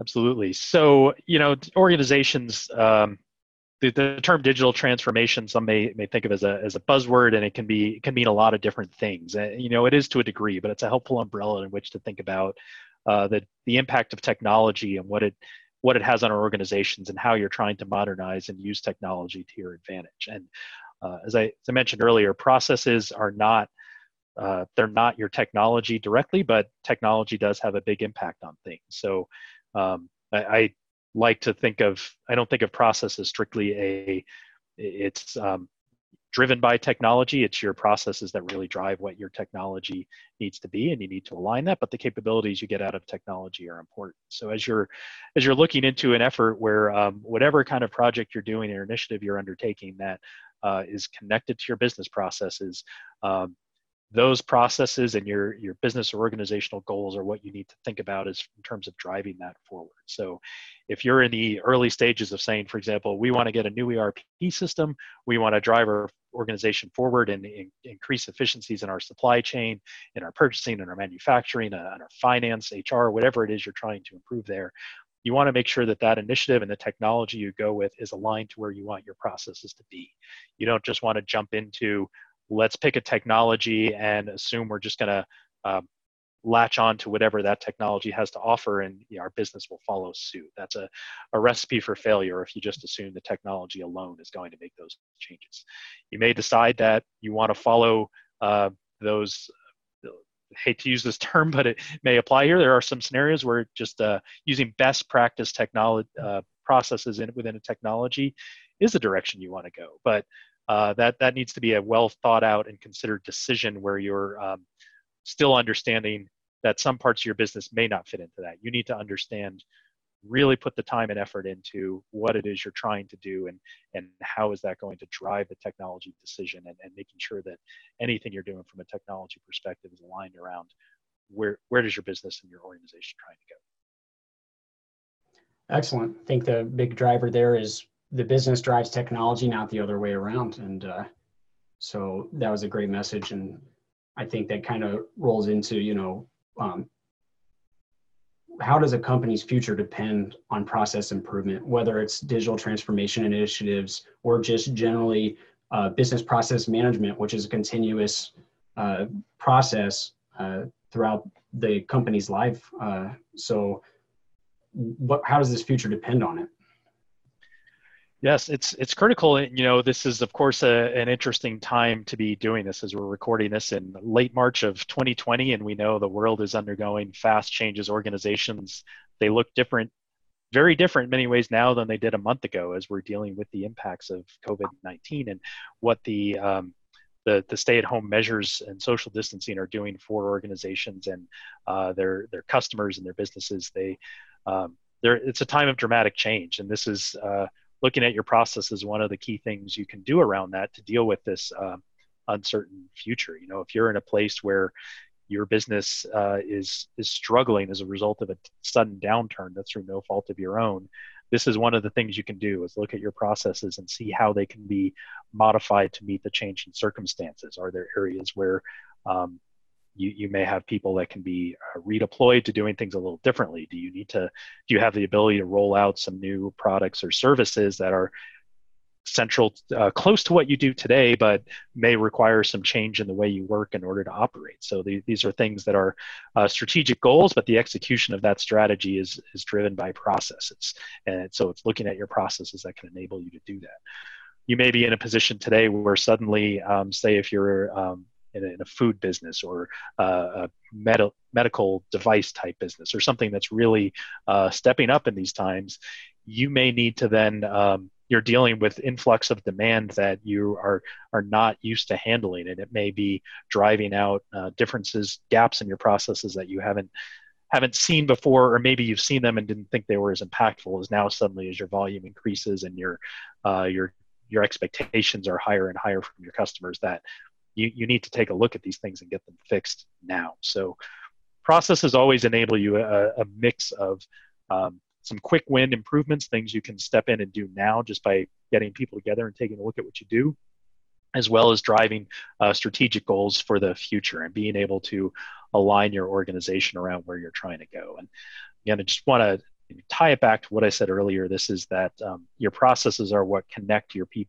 to your customers, to your end goals. And so to Cameron's question about how does this impact your future, it's the business processes that are really at the ground floor of making things happen, and the execution on what you believe is important and what your strategy is. Your people are the key to that happening, but your people get work done through processes. So it's being able to have a good understanding of and an ability to make those, shape those processes around what you're trying to do. That's critical to surviving and stepping out above your competition to do what you need to do. Excellent. And definitely, as things can slow down for some other industries, this might be the perfect time when they're having that remote workforce to bring people together and start focusing on these processes. It's something that you can do and something that's necessary. And without knowing the timeline of how long we're going to be on this, slow moving business trend for some industries. Maybe we can, companies can try to enhance those processes. I would say, with everything we've discussed today in business process management, do you have any additional thoughts, comments that you'd like to add in general? Final thoughts for people watching, to key takeaways from this video? Yeah, I think another thing I'd like to just drive home, and I've only made kind of indirect reference to it here, but it is that your people are so intermingled and directly connected to your processes that you can't think of processes as just sort of a mechanic technical exercise, and as you're making changes to your processes, recognizing that these have an impact on your people, the way they do work, and even, people have an identity of what they are as a worker. And if you're making changes to processes, that is something that can drastically change the way they view things and how they operate. So it's really important to make sure to continue to look at the people side of things. And as you're doing these processes, as you're implementing improvements, that you're looking at the impact to your people and undergoing organizational change management activities that are going to help you and help your people to adapt to any new realities that come about. And some of these things may seem small, but if people are used to a certain way of communicating and interacting with their coworkers, and that gets changed, and in some cases it may be, again, one we're seeing a lot today is remote work. Someone may have turned to the person behind them to hand off a paper every day, and now they have to do it remotely, and it may be more efficient and easier and more trackable to do it remotely, but you recognize there's a difference in the way people are connecting and getting work done and the way they think about it. So you can't just assume, just by saying this looks more efficient on paper, that it's going to happen that way. You have to think about the people aspect of it if you want to make sure you're achieving your goals out of this. Thank you, Brian and Cameron. That was a great conversation, good overview of process management. We're going to come back to that thread here in just a few minutes when we talk about how to conduct business process mapping during digital transformation. We'll go into a little bit more additional detail there. But we're also going to talk about how to build a digital transformation strategy roadmap next. So be sure to stick around for that. That's going to tie a bunch of these pieces together to give us some guidance and a framework to create that actual roadmap. So we're going to take a quick break, and we'll be back with more Transformation Ground Control. What we're living in, let me tell ya. Yeah, it's a world that man can eat at all. When things are big, that should be small. I'm excited to share our newly released 2024 Digital Enterprise Operations Report. This free download is available on the Third Stage website at thirdstage-consulting.com. This report is truly packed full of technology-independent and agnostic insights for your project to ensure that you're strategically optimized for success. Download your copy today with the QR code in front of me, or visit our website for more details.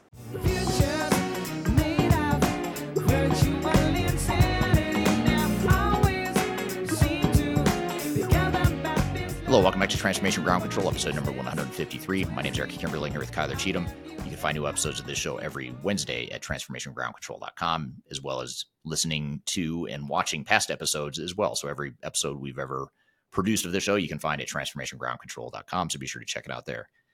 We are going to shift gears a bit, or continue to shift gears, but within the thread of digital enterprise operations and our 2024 toolkit. We're going to talk about how to build a digital transformation strategy roadmap, which is a conversation between Adam Cheatham from Third Stage Consulting as managing director at our company, as well as myself. We're going to play you this clip to really unpack how to create that digital transformation strategy and roadmap. So let's check it out here. Adam, you're a director within our company, and you've worked with some wide variety of clients, and there's one in particular that we're going to talk about here today. There's a lot of themes that we want to touch on here as far as a high growth company, a private equity owned company that's growing through acquisition. Maybe to start off, maybe just tell us a little bit about the client and give us an understanding of the size and scope and complexity of the clients themselves.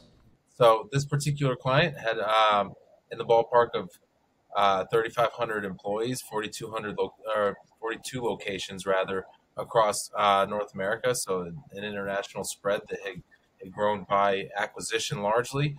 They had over a dozen different acquisitions that grew their company that led to just as many more brands to have to worry about with regard to product lines. And all of those companies themselves had different ways of doing things. and bringing them together under one model was really one of their challenges, particularly from a digital space perspective. So large company, somewhere between 500 million and $1 billion with some aggressive growth goals. They were private equity owned. They had some interesting wrinkles in it as well. We had a lot of fun with that project, and I'm looking forward to telling you more about it. Great. So why did they reach out to us? What was the problem statement of what they were trying to solve when they first reached out to us and hired us to help them through the transformation? Yeah, all of their brands, as they acquired them, were on different versions of different software. Some of them more mature than others.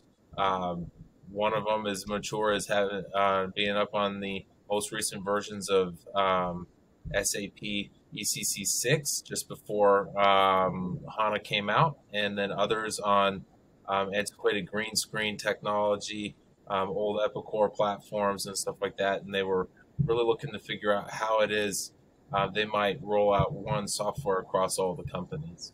Right. Yeah, and really build on and leverage some of the technology they had, but at the same time look at ways to upgrade that and improve that over time. So what in this first phase of work, and we're kind of honing in here on the first evaluation and call it the strategy and evaluation stage of the project, what was the scope of what we did or what the client asked us to do for them? Yeah, so we started out by visiting a dozen of their locations to document their business processes. What they had asked us to do was find out the difference between what it is would be covered in a digital transformation and how they could solve things with technology. Just as much they wanted to be able to understand how they would solve some of their problems with a little bit more synergy amongst the different divisions, locations, and brands. They also had some significant challenges with their organizational structure. From location to location, titles were different names. The reporting structure was different, even to the point where some had many more levels than other locations, and some were relatively flat, and trying to figure out a way of handling that from not just a digital transformation perspective, but the work streams that come from the business processes and the organizational change to support those types of transformational change in the digital space. Right. So I think you just started to answer this question, but maybe you can dive into a little bit more. But what are some of the challenges that they were trying to address by going through that evaluation? You mentioned processes, you mentioned organizational design or consistency, between the different areas. Were there certain overarching goals or objectives they were trying to accomplish with the transformation overall? Yeah, that's a great question. And, what they wanted to be able to do was manufacture and share manufacturing processes and share distribution models across their 42 locations. And they weren't able to do that because their systems were different. And what they were trying to figure out from a technological perspective, how that works, where, you could manufacture some brands in some locations, but not others. And even to the point where if brand A could be manufactured in 6 places, but it couldn't be distributed through other models that brand B shared with brand A as far as manufacturing was concerned, it was really kind of haphazard and pieced together a little bit randomly almost, it seemed, other than the fact that you had a lot of silos that came in from that acquisition-based structure. So what they brought us in to focus on was how can we use technology to also enable our business processes, because I want to be able to manufacture a brand that is housed on the East Coast and my West Coast offices and facilities so that I can distribute that on the West Coast and be more localized in my structure rather than sending it across the country to accommodate some of the customer base needs on that. And, the software systems really hamstrung them on that, because not only were they different, but they were pretty rudimentary in the idea that they worked well locally, but to have them communicate with other locations was really hard. And you had folks that were logging into several different green screen systems just to complete different orders across different locations. So there's a organizational and operational consistency that they're striving for. You talked about the organization, the organizational piece of it, and just trying to tie that together. But then there's also the, in addition to the distribution challenges they had with being siloed in that way, there's also the customer experience that they focused on too, right? As far as having these different brands that they had gone out and acquired, but they're still sort of in the marketplace perceived or operationally delivered as different entities or completely different brands or companies. Is that true? And if so, how did that materialize in the evaluation? Yeah, that's absolutely true. So you have different brands that accommodate different parts of a construction model, we'll call it. And so you have some brands that can handle specific pieces of a build, and some brands that can handle others. And if you want to sell all pieces of one build to one customer, they were unable to invoice that appropriately, and they were unable to ship it in a way where they could plan for it. And so when you had somebody that's buying a couple parts here and there, customer experience model isn't that big a deal. But when you have somebody like a major construction firm who wants to build a lot of wants to put together a high number of builds, and you want to be the contract on that, being able to say, I can cover all of those materials efficiently and effectively without having to send 10 different invoices for 10 different parts of one build, it makes it difficult to show that prospect that you can handle their needs. And then after that, it also makes it difficult to manage a customer experience that's streamlined to the point where that customer knows who they're dealing with, right? Like if my parent company is called one thing, and I've got a dozen different acquisitions, all with different brands, and then get a dozen different invoices, there's a level of confusion that says, well, where did this company come from? I've got a contract with these guys. Why am I getting something from some random different company? It's a lot more difficult to set up and to get going. And at some point, that customer experience becomes prohibitively difficult to work with, to the point where they're likely to choose somebody else for business. Yeah. And were they also focused on trying to be able to cross-sell different products, or were these totally different product lines? Complementary products, substitute products, different levels of quality, right? Like if you want to do different builds and you want to be able to have some of them at a standard quality and some of them at a premium quality, being able to handle those different levels of the order, that just adds a level of complexity that they were dealing with that I oversimplified in my example. But you start to think about the number of layers that go into that. Okay, well, if I get this set and that set, do they fit together? And if they do fit together, do I need some type of another piece to make it all go? And that cross-selling opportunity to say, hey, I see you've got 10 widgets. We've also got these pieces that tie those 10 widgets into one super widget. Would you like to buy that? It's going to save you money later, and construction materials and time and all that stuff. Being able to see that was impossible for them. We're here playing a clip with Adam Cheatham and myself talking about how to build a digital transformation strategy roadmap. We've got a lot more to cover on this thread as well as other topics, so be sure to stick around. We'll be right back with more Transformation Ground Control.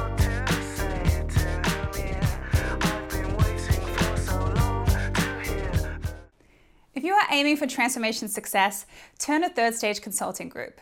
Third Stage's independent and technology agnostic consulting team helps clients define their digital strategies, define their roadmaps, and manage their transformations. With offices in the US, Europe, and Australia, our team helps the world's most forward-thinking organizations through their transformation pitfalls and risks. If you are embarking on a digital transformation or business change initiative, contact Third Stage Consulting to see how we can help you reach the third stage of transformation success.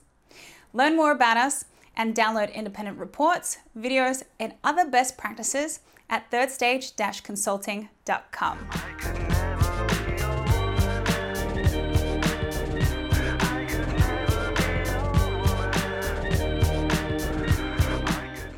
Hello, welcome back to Transformation Ground Control, episode number 153. My name is Eric Kimberling, here with Kyler Cheatham, and you can find new episodes of the show every Wednesday at transformationgroundcontrol.com. We're here talking with Adam and myself about how to build a digital transformation strategy roadmap, and Adam Cheatham is our managing director here at Third Stage Consulting in the U.S. He's here in this clip with me talking about how to build a strategy and roadmap. So let's continue the clip here. So Adam, before the break, we were talking about just some of the nuances of this organization, the fact that they were high growth, they went out and acquired a bunch of companies, and they were trying to create a common operating model and the way they handled distribution, as well as a common customer experience for people that were dealing with some of the different brands that they had acquired. One thing that was interesting about this client that I recall is they not only did they go through a bunch of acquisition, but it's a highly fragmented industry where a lot of mom and pops are kind of dominating the industry. And so their strategy as a company was to get private equity money and go out and acquire all these companies and really create some critical mass and scale that is pretty uncommon in this particular industry. What kind of cultural nuances did that create as far as just having these mom and pops that were now suddenly part of this bigger organization? Not huge by any means, but to the average mom and pop, it probably felt a bit huge. So any nuances or things that we observed on the organizational change or cultural side of things there? Yeah, I'd say that the biggest thing is they got very good at getting very lean and knowing where to cut the fat. So when they would acquire new companies, that would be their first order of business. Let's come in and let's cut the fat. So that created a cultural competition within the idea of a digital transformation and a standardization, in that every piece of the organization was made as lean as it could be based on what was available. So when you start to try to mix and match, when you start to consolidate folks into one organization, there's a little bit of almost an organizational tax that you pay for keeping everything tied together. And they were very lean at the local level. And what that did was it not only created an environment of heroes that would step in and do whatever it is they could to do their job, but also created kind of a sense of community at the very localized level to say, we're all in this together. It did create a little bit of a difficulty in trying to get them to speak to different brands and different locations because of that. It's very decentralized. And I'd say that one of the things that was really difficult for us is helping them align on, if I need to talk to somebody about what it is they've learned and how it is they're doing this brand or that brand at the other location, who do I talk to? They all have different titles. They all call themselves different things. And if I'm an operations manager, do I talk to the production manager? Do I talk to the scheduling manager? Am I looking for a production scheduling manager? Who am I looking for? And trying to figure out where those connections were at the more network type of level was difficult for them. And so we worked with them on identifying some of the mismatches in titles and stuff like that, so that we could get to the point where those a bit more standard people knew who to talk to and what that looked like. Because at the end of the day, their structure was always get in, cut the fat, and make it lean and efficient. And that was a very localized model for them. And taking a cookie cutter approach wasn't useful for them. So it made their processes and their organizations at all the levels, in all the different offices, fairly disparate. Right. Yeah, I can see how that could happen, especially when you're talking about, 13 companies that they went out and acquired. You're probably going to have 13 different ways of operating, 13 cultures, 13 different customer experiences, and all this stuff you're going to have to sort of reconcile and validate. When you look at some of the common challenges of these sorts of projects, what were some of the specific challenges that this organization, not that this organization was facing pre us coming in, but during the evaluation, what were some of the challenges that we uncovered? And I know you've touched on some of this already, but what are some of the additional challenges that may have been uncovered during this evaluation? Yeah, I'd say that it's always easier to know that you're dealing with a company that's owned by private equity early rather than late. And we found out later in the game when they pulled in another CFO what the level of involvement from their private equity firm was. Because a lot of times you know it up front, but you don't know what this private equity firm wants to be involved in, what they don't, and what their model is, right? So some private equity firms want to buy something and hold it for long enough to grow it and then resell it. Others want to come in and kind of do a fix and flip. And there are 100 different strategies in between. And for this one, without directly addressing the actual model that they were looking for, we had some challenges in understanding what it is that direction was going to become, and what the overall model here was. Is this I want to own it for a little while and hold it? Do I want to come in and fix some things and sell it? Do I want to do something where I want to turn it into a cash cow and keep it lean the way that it already is, and see what I can't squeeze out of it? There's so many different options. I know that private equity firms do two things really well: buy things and sell things. But there's a period during which you have to account for the holdings period, and understanding the impact of that and the trajectory of it up front would have been more helpful. Right. So when you compare this client or compared to other clients that maybe aren't private equity owned, are there any not nuances, but any differences, material differences in the way those companies tend to operate and their expectations around their digital strategy and their overall transformation versus one that's not private equity owned? Or were there any common patterns you see with those types of PE firms like this client? Yeah, I think that the ones that aren't private equity owned don't often have an exit strategy, and so their goal is, let's say for example a family owned business. That business is going to remain in the family forever, and so the goal here is to just own it and use it as income. And that there's nothing wrong with that model. It's a very good one. We've got a lot of fantastic clients that are family owned, and they are there to continue to be that way. There are others that are private equity owned that there are a couple different styles in there. There's the private equity style, which is I want to come in and I want to be very high level and just make some quick decisions and get out. We see that particularly with a lot of startup type of firms where they've got some investment funds. Look, I just want to get in here. I want to start a business. I want to get it funded. I want to slap in an ERP, do some process management, and get out. My thought about being in this for more than 5 years is that's terrifying to me. There are others that want to get more meticulously involved at the more granular level, and they want to start looking at all of the data and all of the nuances so that they can tweak and tinker and find out not just where the low-hanging fruit is, but where some of the more the harder to find dollars are, and get those out of it too. And none of these approaches are wrong. Some of the companies that we work with are publicly owned. They're publicly traded, and the ownership on that is different as well, and the approach there is also different. So it's just a matter of wanting to know what your strategy is one of the things that I try to target early, because where are you headed? How are we doing this? If you can help me understand what it is you want from your business, I can help figure out how it is you can transform to meet those needs. Right. Yeah. Makes total sense.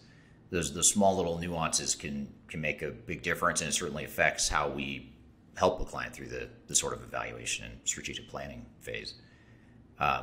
So when we come to the technology piece of it, then, so this is a organization that had, in addition to acquiring these other entities, these 13 other companies, along with those acquisitions, in many cases came some technologies that were already in place. As it relates to the evaluation we did and sort of where our recommendation landed on how to navigate the decision forward, whether to keep one or more of the systems they already had or go out to the market and look for something entirely different. Where did we land on that? So maybe help us just walk us through at a high level how we made that recommendation. Yeah, I think that the concept of taking the existing most advanced software and format painting it across the rest of the company, we found was not going to be as effective as they thought. The quote unquote gold standard company had a lot of process challenges on their own, and they had a lot of process improvement opportunities they needed to lean into there. And they might think about, one of our suggestions was that they might think about re-implementing that software for them before rolling it out to others. That's a difficult thing for a company to hear, that they might need to do that over because they did it and created some inefficiencies. But it was a message that we had to share. And then from a perspective of the less sophisticated locations, from a software perspective, we had a number of very targeted organizational and process-oriented improvements that needed to be dug into and identified in a manner which was deliberate, so that you can start creating more gold standards and you can start bringing people in. The point that I'm trying to make here is that we suggested a phased approach in not just by work stream, but by location, to say, all right, you've got, we'll speak to it regionally, we'll call it that. You've got, let's say the New England area is the area that is the gold standard. They've got some things to do to get better, and let's do that, and then get the software up and running for them in a way that allows their process improvements to be copied and pasted across locations. And then you can start talking about Canada, and then you can start talking about maybe the Midwest or the Southwest and the areas that are a little bit smaller lift, so we can start bringing them onto this one software system. And then you start talking about the ones that are a little bit larger lift as far as process and organization, and bringing them into the process, bringing them into the organizational model, and then giving them the software tool. And that's the approach that we had suggested for them. Right. Makes sense based on who they are and where they're headed. So just to wrap things up, or to tie it all together, what if you were to give a couple pieces of advice to someone who's maybe in a similar situation? Maybe they're a multinational company, or maybe they're just multi-site, or they have diverse operations, complex operations, or they've acquired other companies. So call it a fairly complex or far from a vanilla type of organization. What sorts of advice would you give as those types of organizations are starting their transformation journey?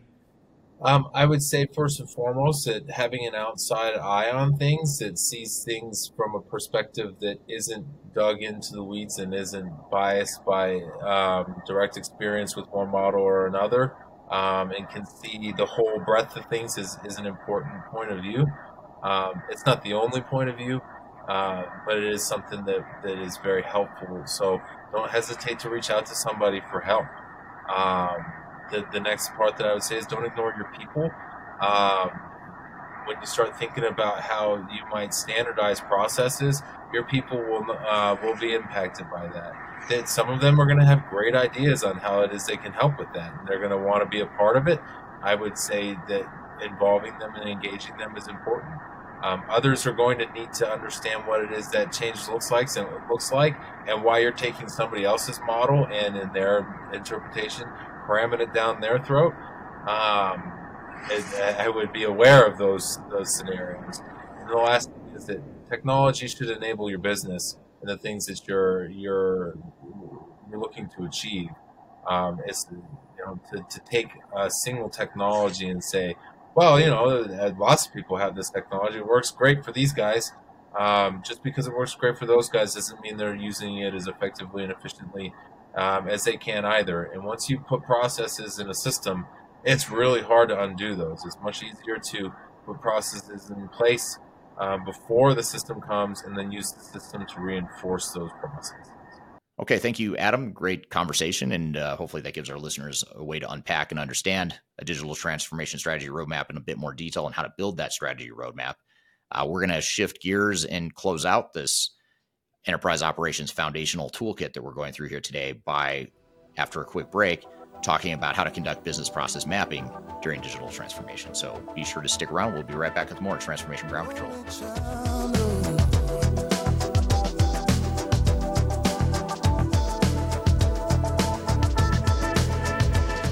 If you are aiming for transformation success, turn to Third Stage Consulting Group.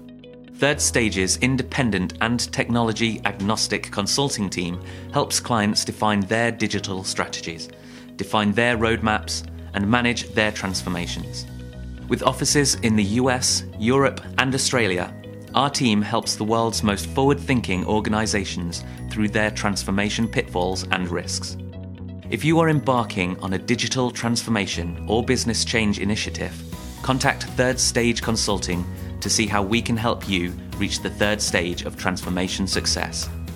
Learn more about us and download independent reports, videos, and other best practices at thirdstageconsulting.com.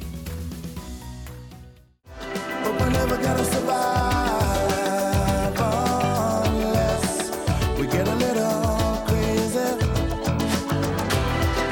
Hello, welcome back to Transformation Ground Control, episode number 153. My name is Eric Kimberling here with Kyler Cheatham, and we're going to close out our last segment here of the show by talking about how to conduct business process mapping during digital transformation. So this is a great conversation that gives you a bit of a framework for how to map business processes during your digital transformation, and obviously that should be a key part of your digital strategy and your overall digital enterprise operations toolkit, which is why we're sharing it with you here today. So let's roll the clip here of how to conduct business process mapping during digital transformation. I'm here with Adam Cheatham, Director of Strategy and Transformation at Third Stage as well. Today, we're going to be cracking the code on business process management. Thanks for having me, Brian. I think the first best place to start is going to be at the beginning. What in the world is business process management? Business process management can include a number of different areas, but ultimately it's about making sure that you are identifying what's happening within your processes, what the areas of pain are, what are the opportunities for improvement. So it can involve mapping what your current state is, identifying areas for improvement, and then mapping what those should look like in your future state. And how do I know what future state's supposed to be? How do I get to that? I mean, I know what I do today, but... So this involves a joint effort where you want to pull together members of your team across different functions, have them in a session led by an experienced facilitator such as those at Third Stage Consulting who can help guide them towards really laying out what those steps are and then being able to ask the questions around what are the ways that they can improve those processes and gear them towards best practices that may exist in other organizations, as well as pulling out those ideas that may exist or just have to be asked in a way that those people can come to on their own. Mm-hmm. And can I start with best practices that exist in other organizations and just do that?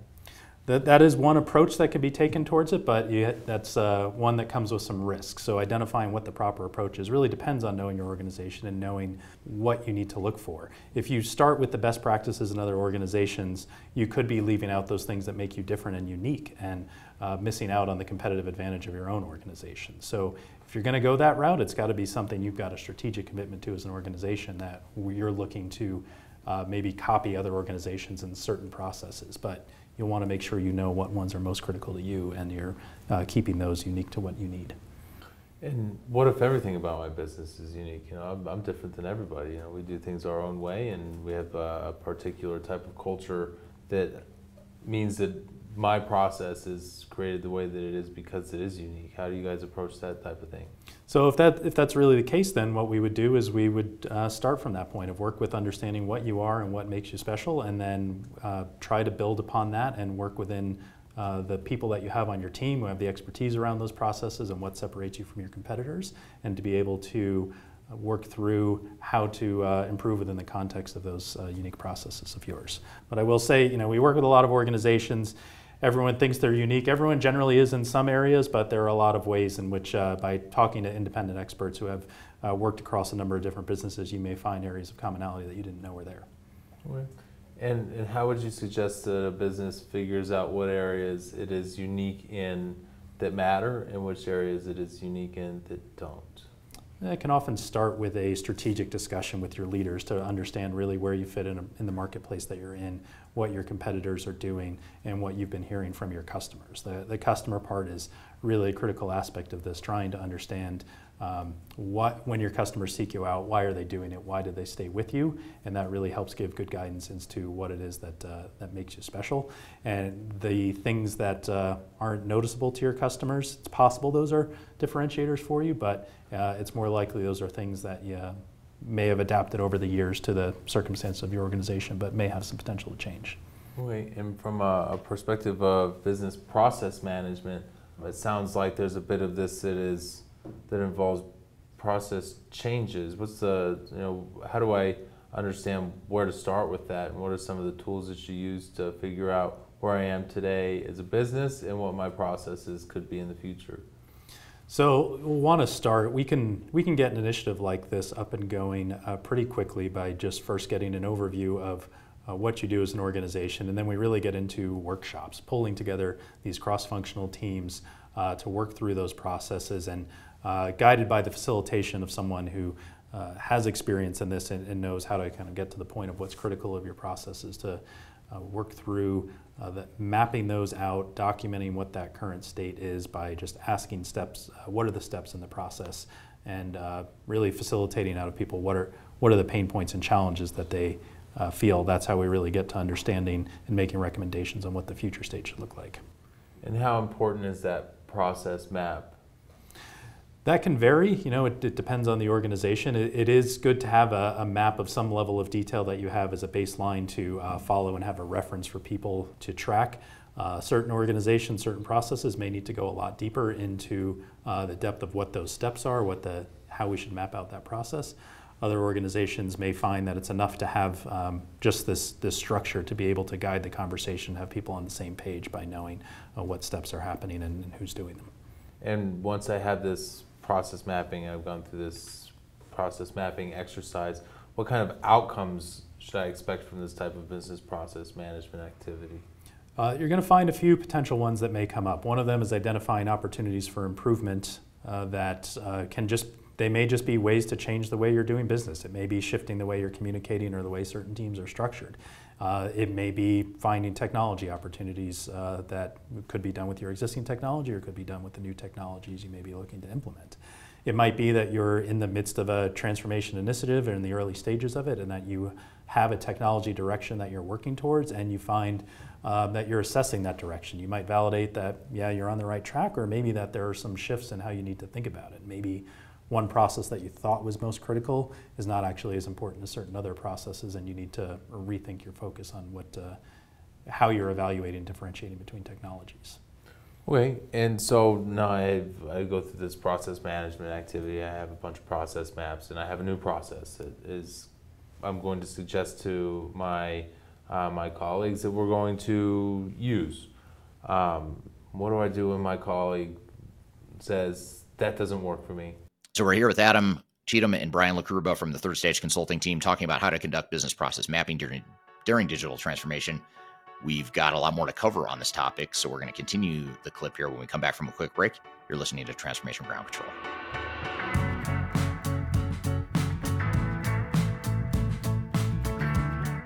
Interested in working for a company that truly values your unique skills and experience? Here at Third Stage, we don't hire based on resumes alone. We look at the full candidate, experience, and willingness to provide excellent service for our clients. Within a technology, independent, and agnostic consulting firm, you have the opportunity to learn across industries with a diverse group of clients. Our consultants also have the opportunity to diversify their portfolio and learn across technology systems. If you're interested in joining a high-growth entrepreneurial organization, please reach out to us at work@thirdstage-consulting.com.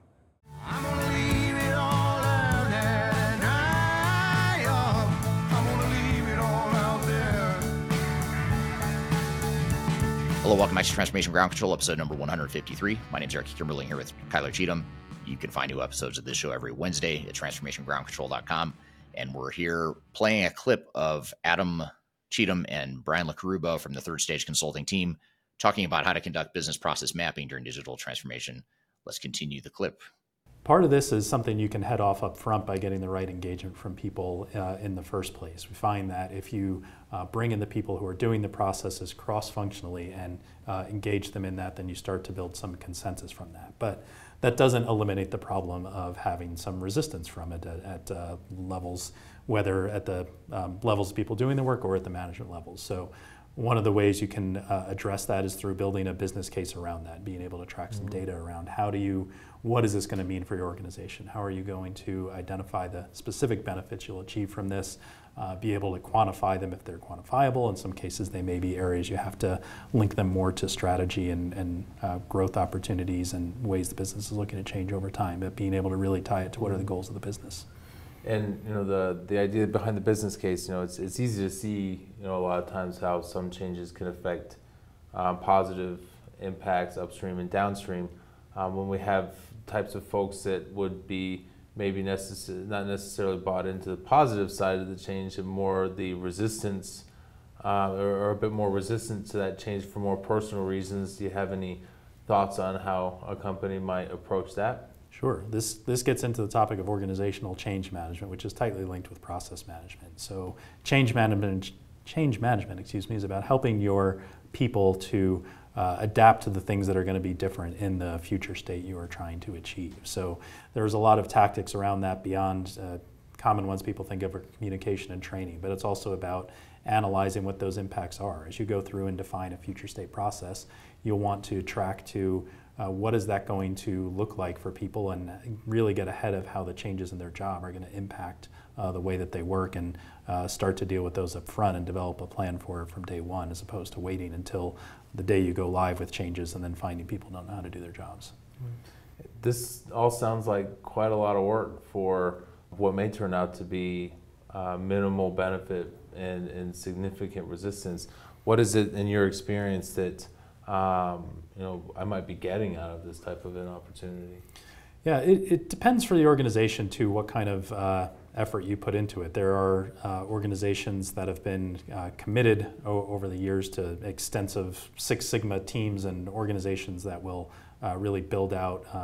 General Electric is an example of how they had teams of people doing process mapping and data analysis over the years for this type of initiative. And for some companies that makes sense. For others, it's not the way to go. And you can do this with an amount of effort that's scaled to what you need and be able to do some workshops. You can get workshops knocked out in a week to be able to get an initial baseline of what you're trying to do and to be able to really set some direction on how you want to go forward with that initiative and size it from there. If you find the benefits are going to be pretty extensive to robust process control, you may end up putting some more time and energy into that your business case will be able to show you will pay off. And in other cases, it may be more of a means to identify some opportunities and develop a strategy around those so you don't have to make this an extensive organization-wide long-term effort.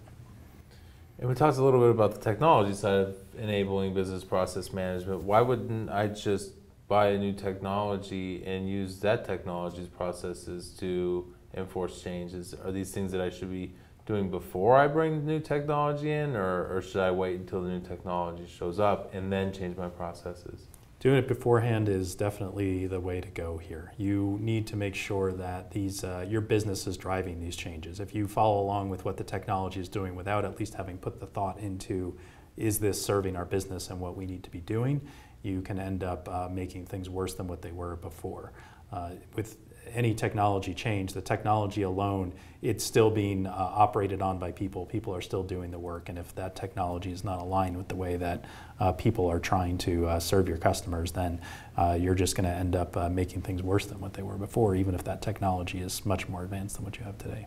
So when we're talking about a technology change and changing business processes up front or after, or with technology, we talk a lot about ERP and what that means to your business.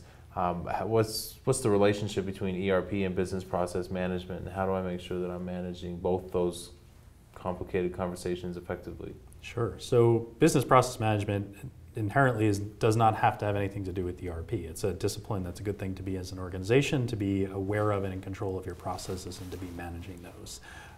So definitely don't think this is something that is only tied to the technology. That said, it takes on an even greater importance at the beginning of a major technology initiative because you end up raising the stakes of how you can get yourself into more trouble with technology if you are going ahead and not looking at your processes and letting them drive your business and trying to go down the path of having a technology change the way that you work. Well, and speaking of things that can drive how your processes work, in today's current environment with with COVID-19. What are some of your tips that you can offer people for managing their processes through a changing environment like that? Yes, well, what we've seen is that there have been changes to processes that have been kind of enforced upon people in ways that they hadn't desired. Some things have been very paper-oriented processes that have moved towards going online just because people were not in a location to be able to do that. So the idea, what we have seen a lot is that you have this opportunity now, and we do look, obviously it's had a negative impact on a lot of businesses, others had a very positive impact, but in either case it's an opportunity to take a look at changing scenarios, what things may look like for you in the future and what they're looking like now, and having drawn out some things that may have looked like they were running better than they are, and it's been exposed through the experience of more remote work or disruptions to supply chain or things of that nature. So the disruptions we've seen from COVID-19 are ones that speak even more towards getting a handle on your processes and making them robust enough and controlled enough to be able to adapt when changes arise and not have to start from the beginning. So talk about adaptability and control over your business processes, and one thing that comes to mind is that making one change one time. How do you reconcile the concept that I want to do this one time, and I want to change my business processes, and I want to be done? How do you reconcile that with the concept that the environment will always be changing in which you do business, and keeping up with that and keeping your business processes up to date?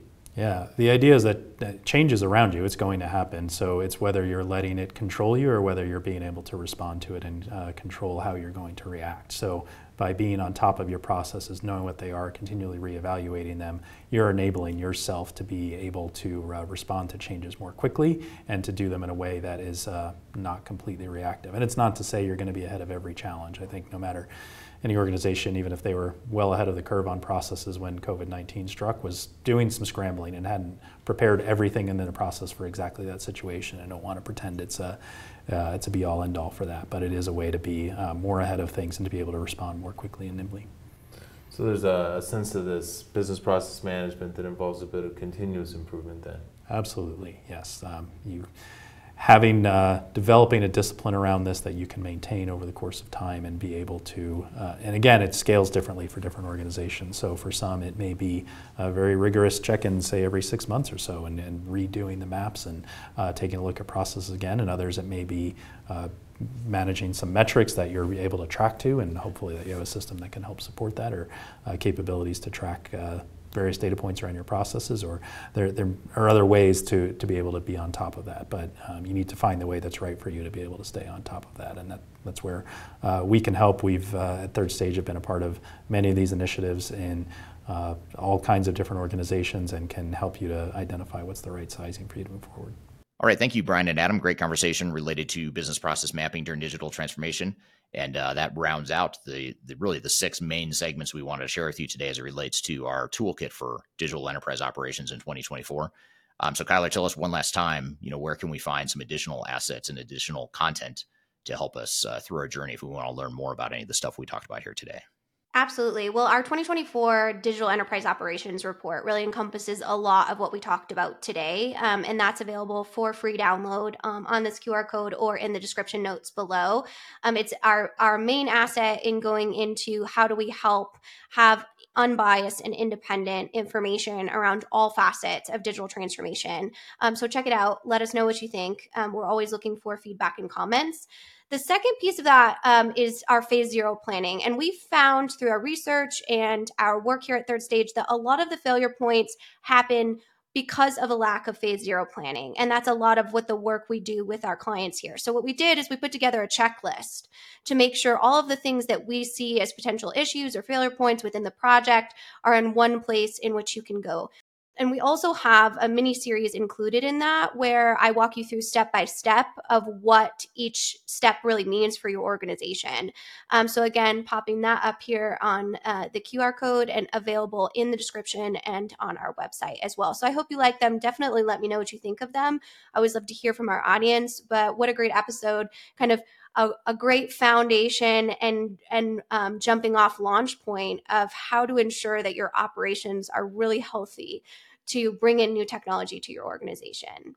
Yeah, that's a great stuff. And hopefully this is all giving you a place to start with that, both through our conversations here today in this episode, as well as the complementary materials that we mentioned here. And you can check the links below in the description field as well for other content that's meant to help you better understand digital transformation and strategy and all the stuff we talk about here today, including, by the way, my new book called The Final Countdown, which you can learn more about at thefinalcountdown.com as well. If you'd like to get more of a book format and go deeper into digital strategy, you can go to thefinalcountdown.com, which is my first book, and you can learn more about it and buy it there as well. So plenty of resources to go around. So if you check the links in the description field below or scan the QR codes that Kyler mentioned as well. So thank you for a great episode, Kyler, and thank you to the audience for great questions, and look forward to next week's episode. As always, hope you all have a great week in the meantime, and we'll see you next week on Transformation Ground Control. Take care.